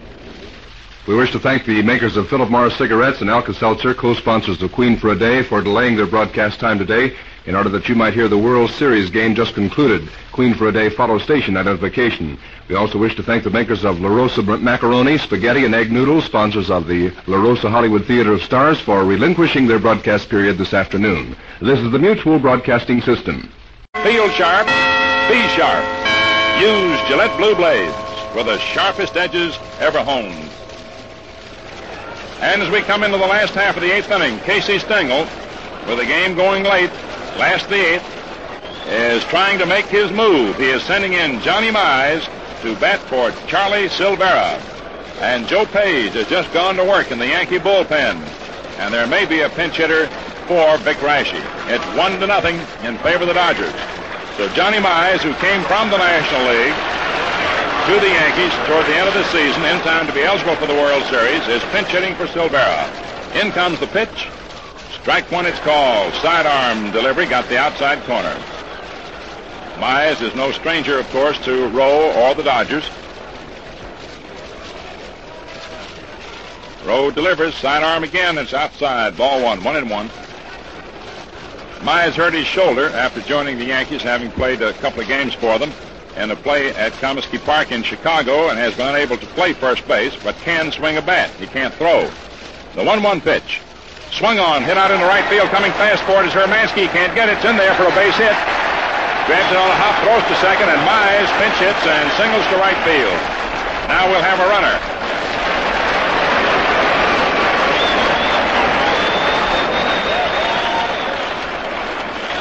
Johnny Mize singles to right, gets a hand as he leaves first base with George Sternweiss going in to run for Mize. And Bobby Brown is going to come up to hit for Vic Raschi.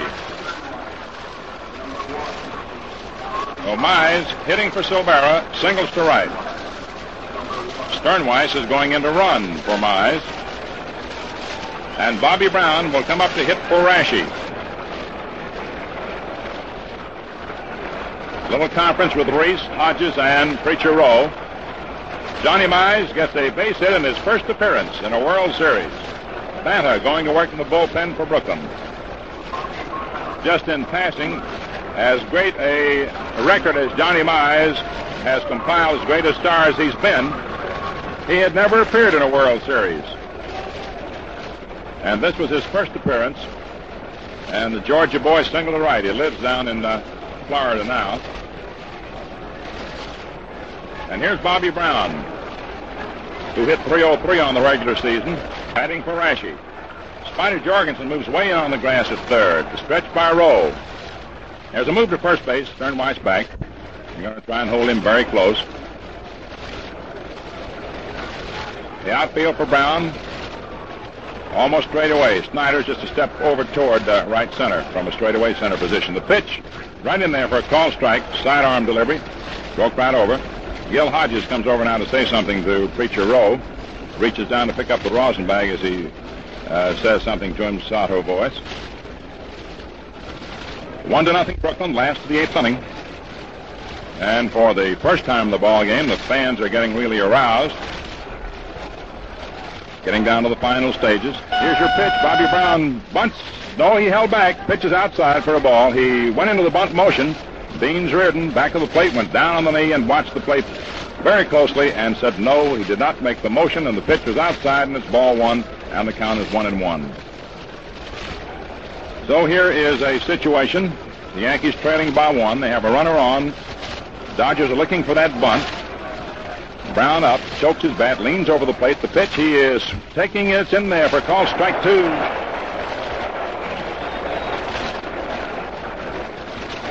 The Preacher cut loose with a fast one that time. He figured Brown would be bunting. Brown was not going to bunt. He was ready to swing, but took the pitch. He got the outside corner, about letter high.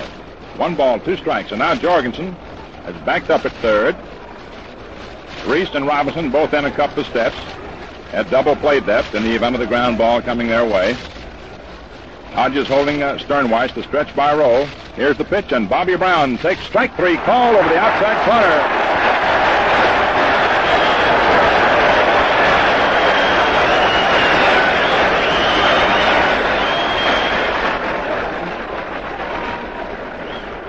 Preacher Rowe gave Bobby that left-handed screwball, the pitch that made Carl Hubble famous. Matter of fact, the last 2 pitches were screwballs. Red reminded me of that. And Bobby Brown, who was quite a nuisance to the Dodgers in the 47 World Series, strikes out in a pinch-hitting role here in the last of the 8th inning. So there's 1 out. Sternweiss running for Mize, who pinch hit successfully for Silvera. On first, the throw over, not in time. And the batter is Phil Rizzuto, who singled in the first inning, safe on an error in the third, and grounded out in the 6th to first baseman Gil Hodges. Jorgensen moves in close at third. Rowe ready. Checks his runner. Looks around. Now the pitch. It's inside for a ball, Rizzuto. 1 ball, no strikes. Dodgers leading 1-0. Tommy Henrich in the batter's circle. Little Phil up there trying to advance his teammate, George Sternweiss, one way or the other. Time has been called by Sternweiss, as we mentioned his name. Sternweiss called time. And fakes a pulling of the tongue of his shoe on his left foot, but actually stealing a look down to Rizzuto to get straightened out on the sign. Now Phil is back into hitting position. Stretch by Rowe, Sternweiss with a short lead. A look around, here's the pitch. Swung on and fouled back to the screen. The count is 1-1. So the crowd is warming to this situation, with the Dodgers leading 1-0. Last of the 8th inning, and with a runner on, things could happen. And so Dodger partisans are rooting for Rowe to stop a potential rally. Yankee partisans are rooting for the Yankees to come along and tie it up or go ahead. And so the battle continues to seethe out here at Yankee Stadium. And Preacher Rowe, very calm, delivers. Rizzuto bunts the ball down toward third. There's Rowe going over, picks the ball up, boots it. He boots it, and all hands are safe.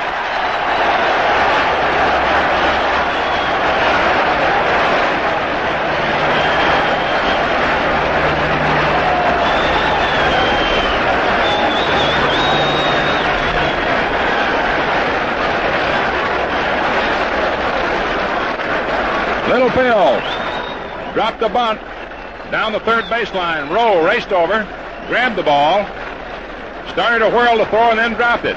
And they have scored it as an error.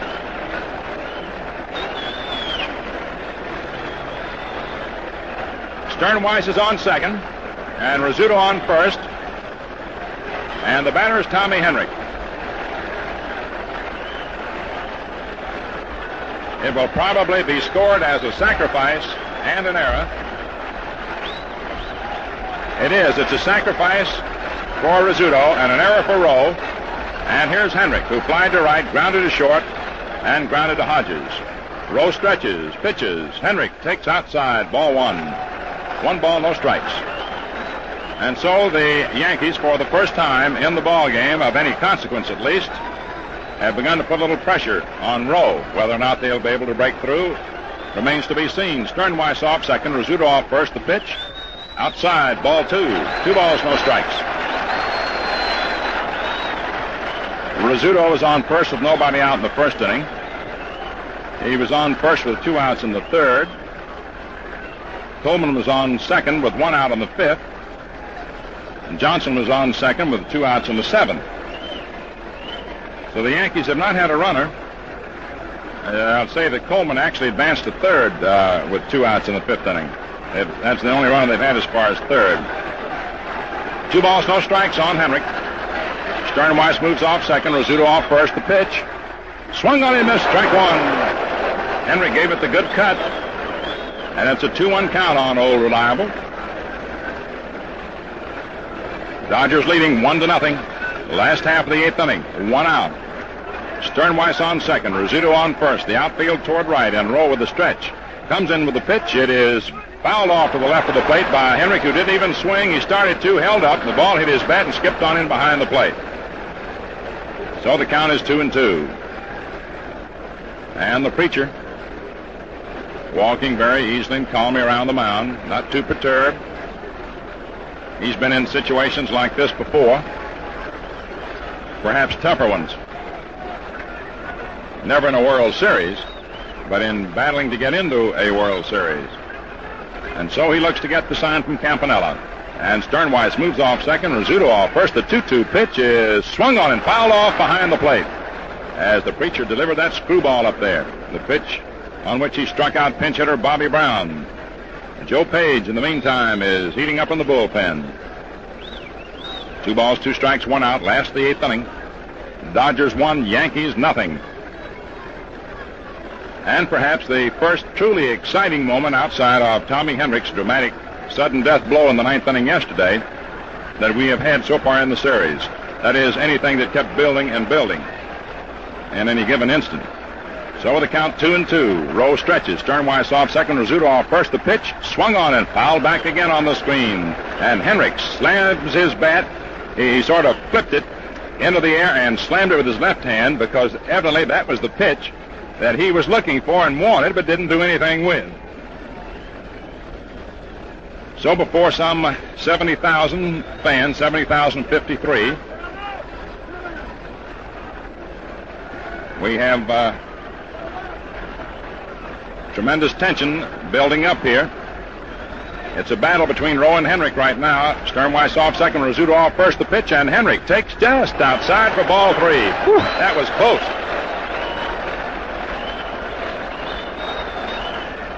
Full count on Henrik, 3-2. And now you have the situation with runners on first and second being forced by this pitch. But whether or not Casey Stengel will have them running with 1 out or playing it safe, 8th inning of a World Series behind 1-0 is something we shall have to look for. The stretch by Rowe, the check of the 2 runners. A look around. There they go. The pitch is swung on and foul tipped, and it's dropped by Campanella. How about that? There was Tommy Henrik, almost struck out. A foul tip, and with that tremendous spin off the bat. It's pretty rough on a catcher trying to hold those. And it's tough on a pitcher when a catcher doesn't. But that's a job I don't believe I'd like to have. Would you, Red, that catching department? And now time is called as Pee Wee Reese trots in from short to talk to the preacher. Just a nickname. That is not his profession. He's a school teacher by trade.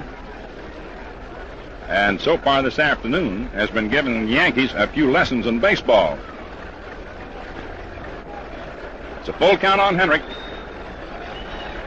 Sternweiss on second. Rizzuto on first. I think Campanella probably wanted to throw that ball to third so quick that the runner's breaking might have caused him to drop it. The stretch, they're playing it safe. The pitch is swung on. It's a fly ball to left field. Almo going back. He's going to get under it. And he makes the catch for the out. Sternweiss and Rizzuto each halfway go back to second and first respectively. And they got rid of a rough man, 2 down, and the batter is Hank Bauer. Henrik flied to Almo and left. No advance. And there was a thrilling little duel going on right there, particularly in view of the fact that it was Tommy Henrik who broke up the ball game yesterday and who had that opportunity here in the 8th inning. Preacher Rowe was equal to it. He was pitching, and Tommy was swinging, and the crowd was thrilled. And now with Hank Bauer coming up, there are Rowe, Robinson, Reese, and Jorgensen discussing the situation. And Pee Wee, while talking it over, reached into his hip pocket, extracted a stick of chewing gum, and shoved it into his mouth while he was also talking to Preacher. Pee Wee, the captain of the team, a great competitor. And now here's Hank Bauer, who fouled out in the 1st inning to Robinson, who moved in behind Hodges across the foul line to catch the pop-up, and who singled in the 4th and grounded to 3rd in the 6th. The outfield way around toward left. Jorgensen deep at 3rd, 2-3 feet off the line. Reese deep at short, over into the 3rd base gap. Jackie Robinson about 3 strides to the right of second. Hodges deep, 6 feet off the 1st base line. Rowe ready. Here's his pitch, and Bauer swings and sends one to 3rd, and beautifully up with it is Jorgensen. Throws to Robinson for the force out at 2nd on Rizzuto, and the threat is over.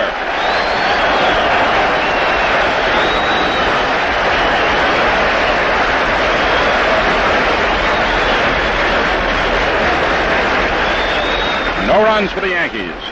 1 hit, 1 error for the Dodgers, and 2 men left on for New York, and Rowe continues to refuse to let the Yankees have more than 1 hit in any inning, though that was the closest they came because that smash by Bauer was very well hit and almost went to the left of the Spider, but he went over to get it. So the score at the end of 8 innings remains the Dodgers 1, the Yankees nothing. Well, you know, folks, no wonder the Gillette Tech razor is world famous. It skims off stubble with light, gentle strokes and gives you clean, smooth shaves that feel as good as they look. The Gillette Tech has a solid bar guard that sets up whiskers as a barber does. Its non-skid tread prevents nicks. And bend an ear to this. Complete with 5 Gillette blue blades, the Gillette Tech razor is yours. Before we go into the 9th inning, we pause 10 seconds for station identification. This is the Mutual Broadcasting System. For the tops in sports, listen to WOR and WOR-FM, your World Series stations in New York.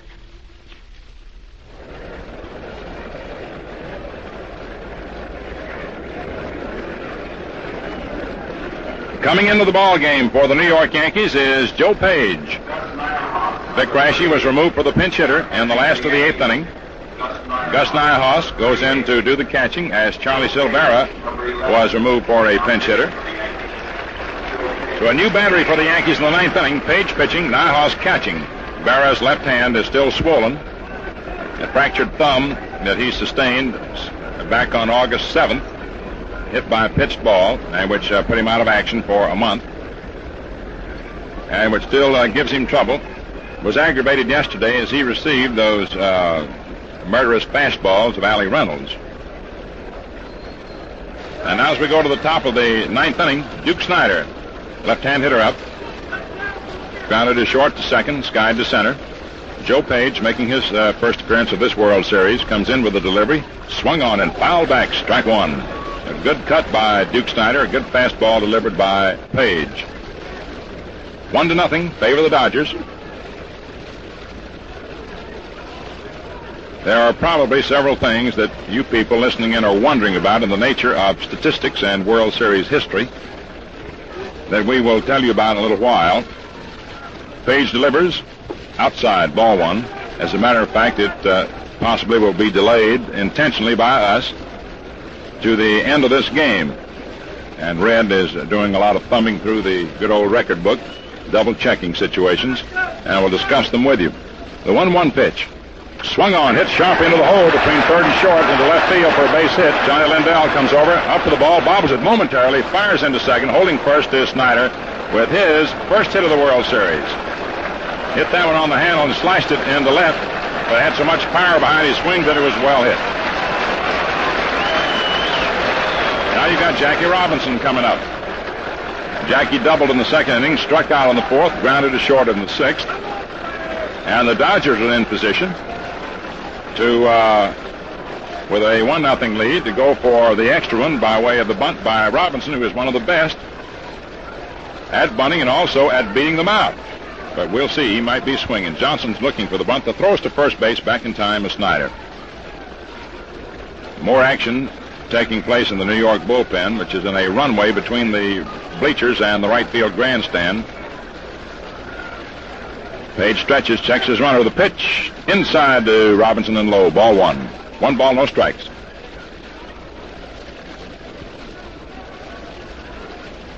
Dodgers leading 1-0, top of the 9th inning.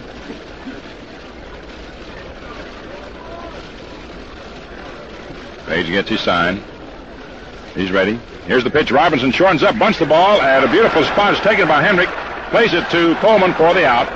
He cocked his arms if he was going to throw to second Rizzuto, but so he did not have a chance to get Snyder, who was really winging. And the fans started to come up with a roar, thinking that Henrik was going to make a play too late there. But he stopped his motion and whirled and threw to Coleman, who had come over from second to first to take the throw. It's a sacrifice for Jackie Robinson. He is out. Henrik to Coleman. Thus, a runner is set up in scoring position for the Dodgers, and here is Carl Furillo coming out to bat for Gene Hermansky. Furillo, who was the leading Dodger hitter in the stretch run, who is out of action today because of a groin injury that hampered him no end yesterday. And Bert Schotten, playing percentage to the hilt, is sending up this right-handed batter with the left-hand pitcher now coming in for New York, Joe Page. And Furillo is up there to hit for Gene Hermansky with Snyder on second, 1 out, 9th inning, 1-0 Brooklyn, and Page steps off the rubber momentarily to break the tension. Dodgers 1, Yanks 0.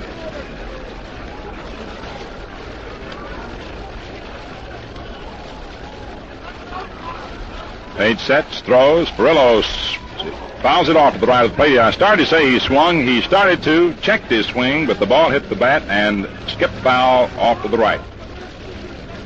1 strike on Carl. The Gillette Safety Razor Company very happy to bring you all of these thrilling situations in this World Series. Snyder has a short lead off second. Joe Page throws. Furillo swings and lets a high pop-up out into short right. Coleman backtracks. He's under it. Henrik hollers Jerry, and Coleman makes the catch, and holding second is Snyder. Looked like I saw a little white that time coming out of the pocket of Coleman's glove as that ball might have spun around a little. So there are 2 down, and Louis Olmo coming up. He was Rackley's replacement in the last of the fourth when Marv pulled a back muscle running to back up a play at second base. Olmo digs in at home plate, stands deep in the batter's box, slightly open stance, holds the bat down to the end of the handle.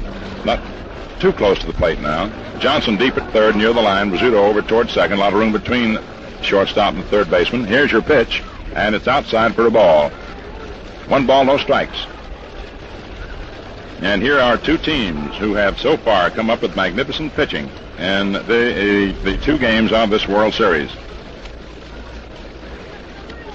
Joe Page sets, throws, swung on, a bouncer hit out to short. Rizzuto grabs it, 2 hops, flips on over to Henrik in time, and the inning is over.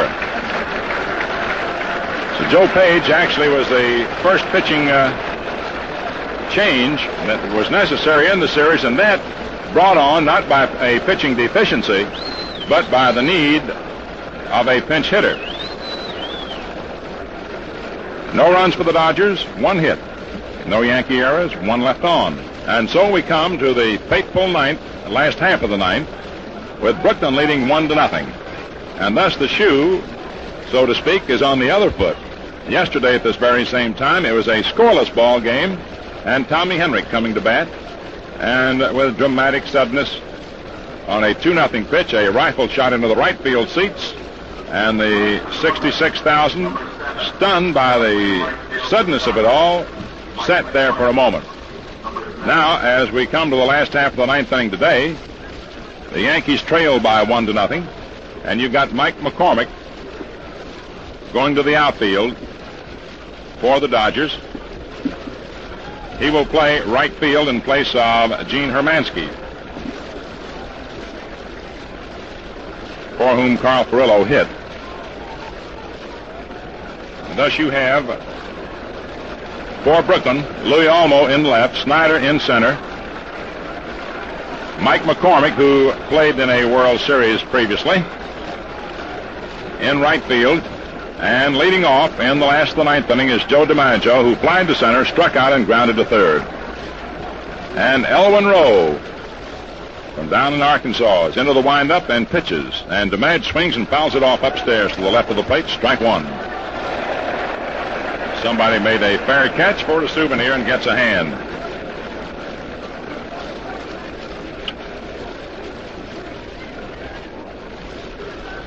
One strike to count on DiMaggio. The outfield swung toward left, in center and left, with McCormick looking for DiMaggio to hit toward right a bit. He hadn't been pulling too much since he was ill. And your pitch, right in there beautifully for a called strike two. The curve. Johnny Lindell on deck and Billy Johnson to follow. 1-0 in favor of Brooklyn. Last half of the ninth inning. Jorgensen deep at third near the line. Reese over into the third base gap. Jackie Robinson 2-3 strides to the right at second. Gil Hodges 10 feet off the first base line in halfway. The Dodger left-hander throws. DiMaggio swings and sends a little roller out toward short. Coming in fast for it is Jorgensen up to the ball. Fires to first base. Not in time. DiMaggio beats it out.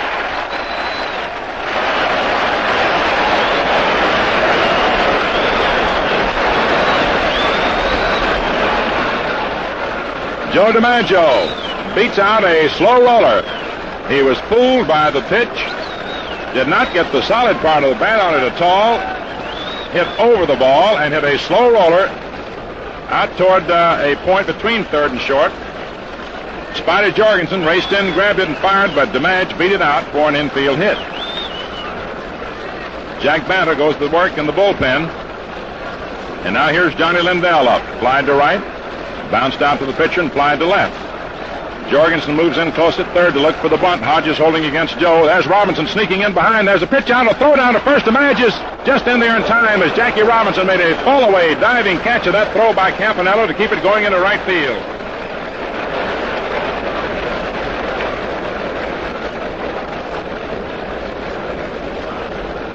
Red and I were able to spot that play immediately because Jackie Robinson started moving quickly toward first base, something that he would not normally do if he weren't looking for the pickoff.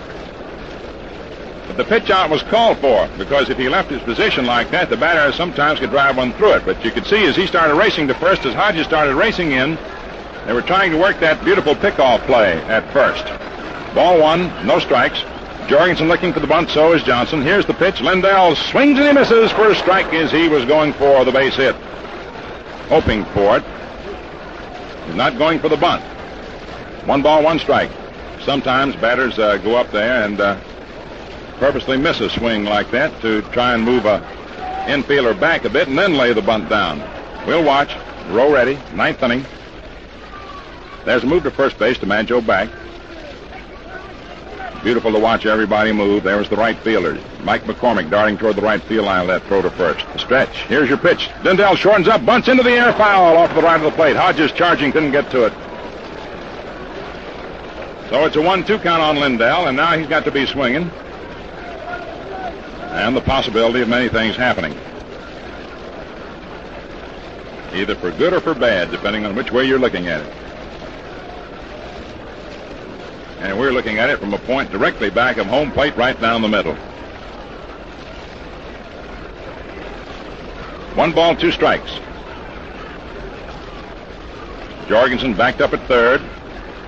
Hodges holding against DiMaggio. Last of the 9th inning, 1-0 Brooklyn. The stretch. Here's the pitch. Lindell swings and he misses. Strike 3, and he's out of there.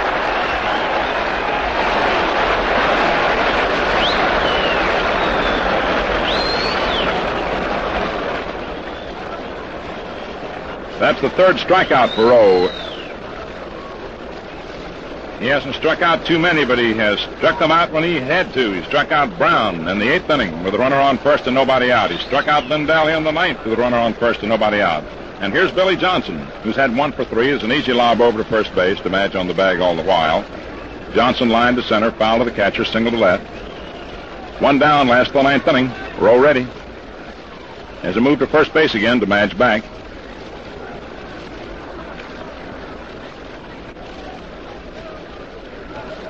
A lot of times people feel that when a batter doesn't bunt, that he's deficient in that respect. Sometimes that pitcher's got an awful lot to do with it. Here's your pitch. Low inside, ball 1. That pitcher can throw that ball the way he wants to. They're very difficult to bunt him sometimes. In other words, it isn't as easy as it looks. The southpaw throws. Johnson takes strike call over the inside corner. And that's the first beat that's been registered all afternoon on a call decision at home plate. To any extent, Johnson walked out of the box. Didn't say too much, but in his actions indicated that he was displeased with the call.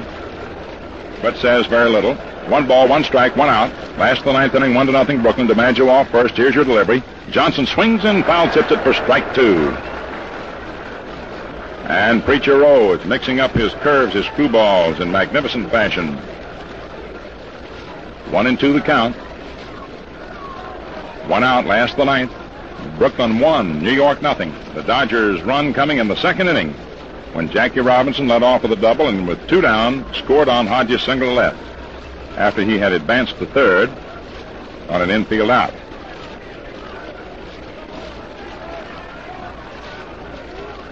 Here's your pitch, swung on, a fly ball hit foul down the right field line and going out of play.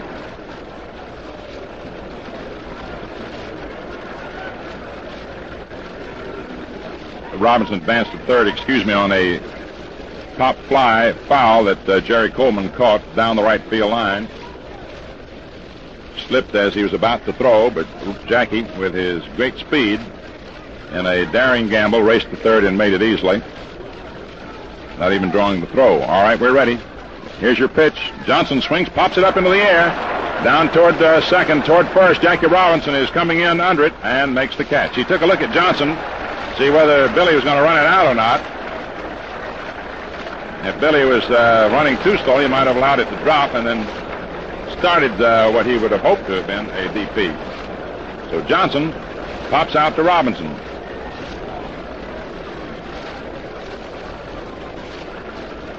Jerry Coleman is the batter. And you have had, as an incidental bit of information, important actually, rather than being incidental, and this is in no wise mentioned at this time for purposes of jinxing anybody, but merely from a repertorial standpoint, that the Dodgers pitchers, Newcomb and Rowe, have yet to walk a man in this series. Two outs, last of the 9th inning. Jerry Coleman, who flied to center, double to left and grounded to second, is the batter. DiMaggio on first. Dodgers leading 1-0. Rowe ready. Here's his pitch. Coleman takes high, ball 1. 1 ball, no strikes. Rowe, of course, is quite a control artist. That is the secret of his pitching success, along with his natural stuff. But regardless of how much stuff a pitcher may have, if he's unable to control it or to put that ball where he wants to, it doesn't do him too much good. Now the left-hander throws, and Coleman swings and fouls it off to the right of the plate. It's going to go out of play back to first, the ball dropping into the upper deck. So the count on Coleman is 1-1. 1 ball, 1 strike, 2 down, last of the 9th inning. The Dodgers 1, the Yankees nothing.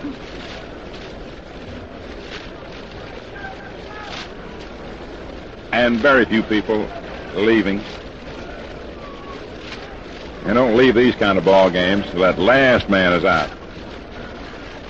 1 ball, 1 strike, 2 down. Rowe with a stretch. Here's the pitch. Jerry Coleman swings and sends a drive in the right center field. Racing over fast forward is Mike McCormick getting under it. He makes the catch and the ball game is over.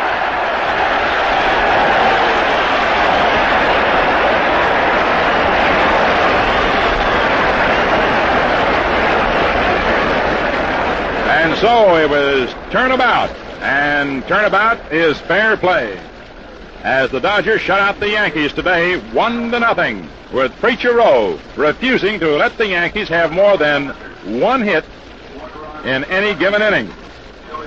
And the totals for the Dodgers: 1 run, 7 hits, 2 errors, and 5 men left on. And for the Yankees, no runs, 6 hits, 1 error, and 7 men left on base. So another brilliant pitching duel. The series stands at 1-1 as the Dodgers win it today 1-0. And I know that Red Barber enjoyed this ball game as much as he did the one yesterday, because we have seen baseball played in an old-fashioned sort of way. And they do say that old-fashioned things are the best after all, Red. Well, I don't know. A couple of us young fellows talking about the old-fashioned ways. Except I've been going back to the record book, Mel, and I know what you're referring to as far back as the 8th inning, and you were kind enough to both ball clubs. You didn't want to bring it up. This is the first time in the history of World Series that there have been 2 consecutive 1-0 games put back-to-back. And it's the first time since 1921 that the World Series opened with consecutive shutouts. They were not 1-0 ball games, either one of them. And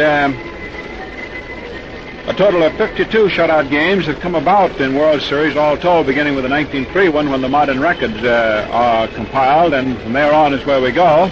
And so these are the only 2 1-0 ones back-to-back. And it's been a long time since the World Series opened with consecutive shutout games in 1921, when you recall the Yankees had Mays and Hoyt shut out the Giants. Well, the story in this ball game is the story of one guy. That is, there are many stories, but it's a lean, skinny. Maybe the late Rudyard Kipling had him in mind when he was writing about a rag and a bone and a hank of hair, and that's about all there is to Preacher Rowe, except a heart that's as big as his native state of Arkansas. And he's just a bundle of fighting nerves out there on the mound. He'd known for some days what he was going to do. Manager Shotton knew, and Rowe knew, that when Rowe was called to relieve on Saturday to Philadelphia, as frail as his physique, that he could not be the starting pitcher yesterday. I think most everybody really close to Brooklyn realized that relief call Saturday at Philadelphia meant that Newcomb would have to start yesterday and Rowe today. And so Rowe, for those days, has been sweating it out, and of course yesterday's game added the pressure to him as he watched these 2 great pitchers, Reynolds and Newcomb. And however, Preacher went out there. He had things go wrong, including messing up with a bunt himself. But when trouble came down, he was the equal to it and was the master. And we have had 2 brilliant World Series games. This one was much more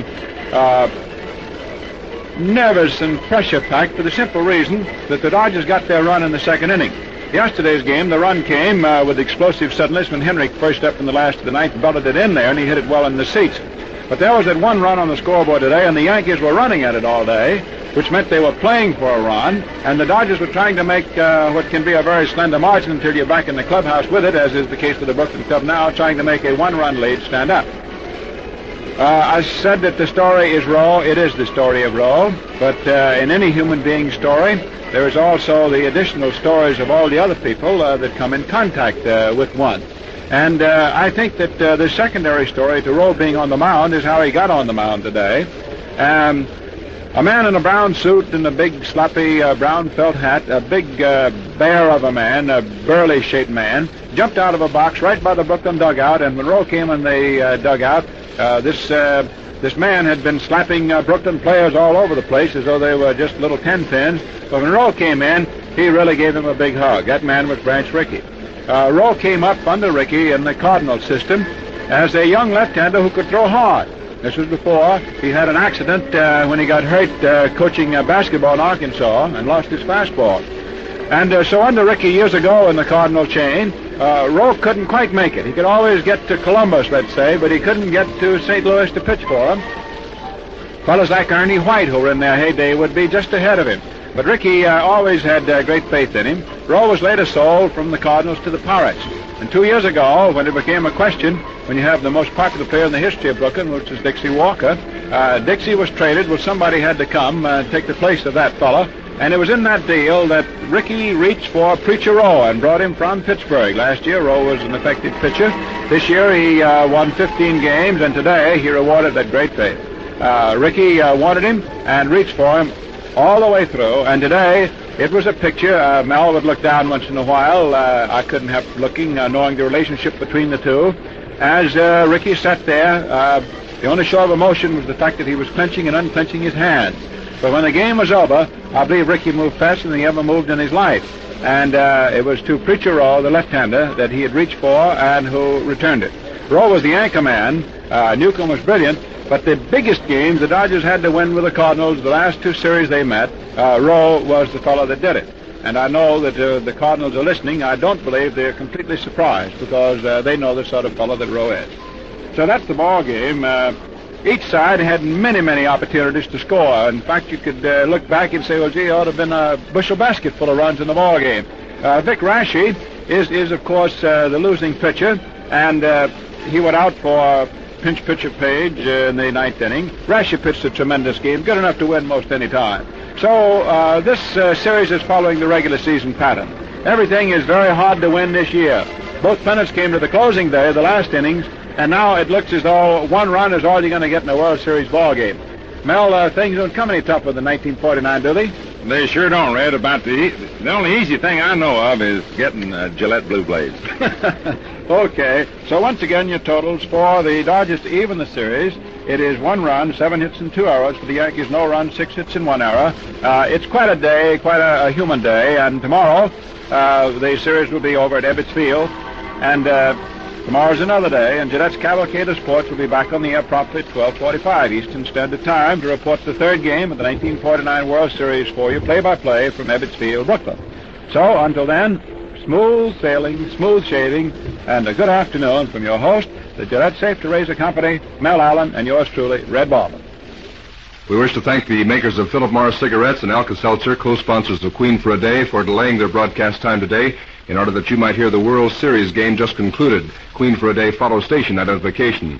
We also wish to thank the makers of La Rosa macaroni, spaghetti, and egg noodles, sponsors of the La Rosa Hollywood Theater of Stars, for relinquishing their broadcast period this afternoon. This is the Mutual Broadcasting System.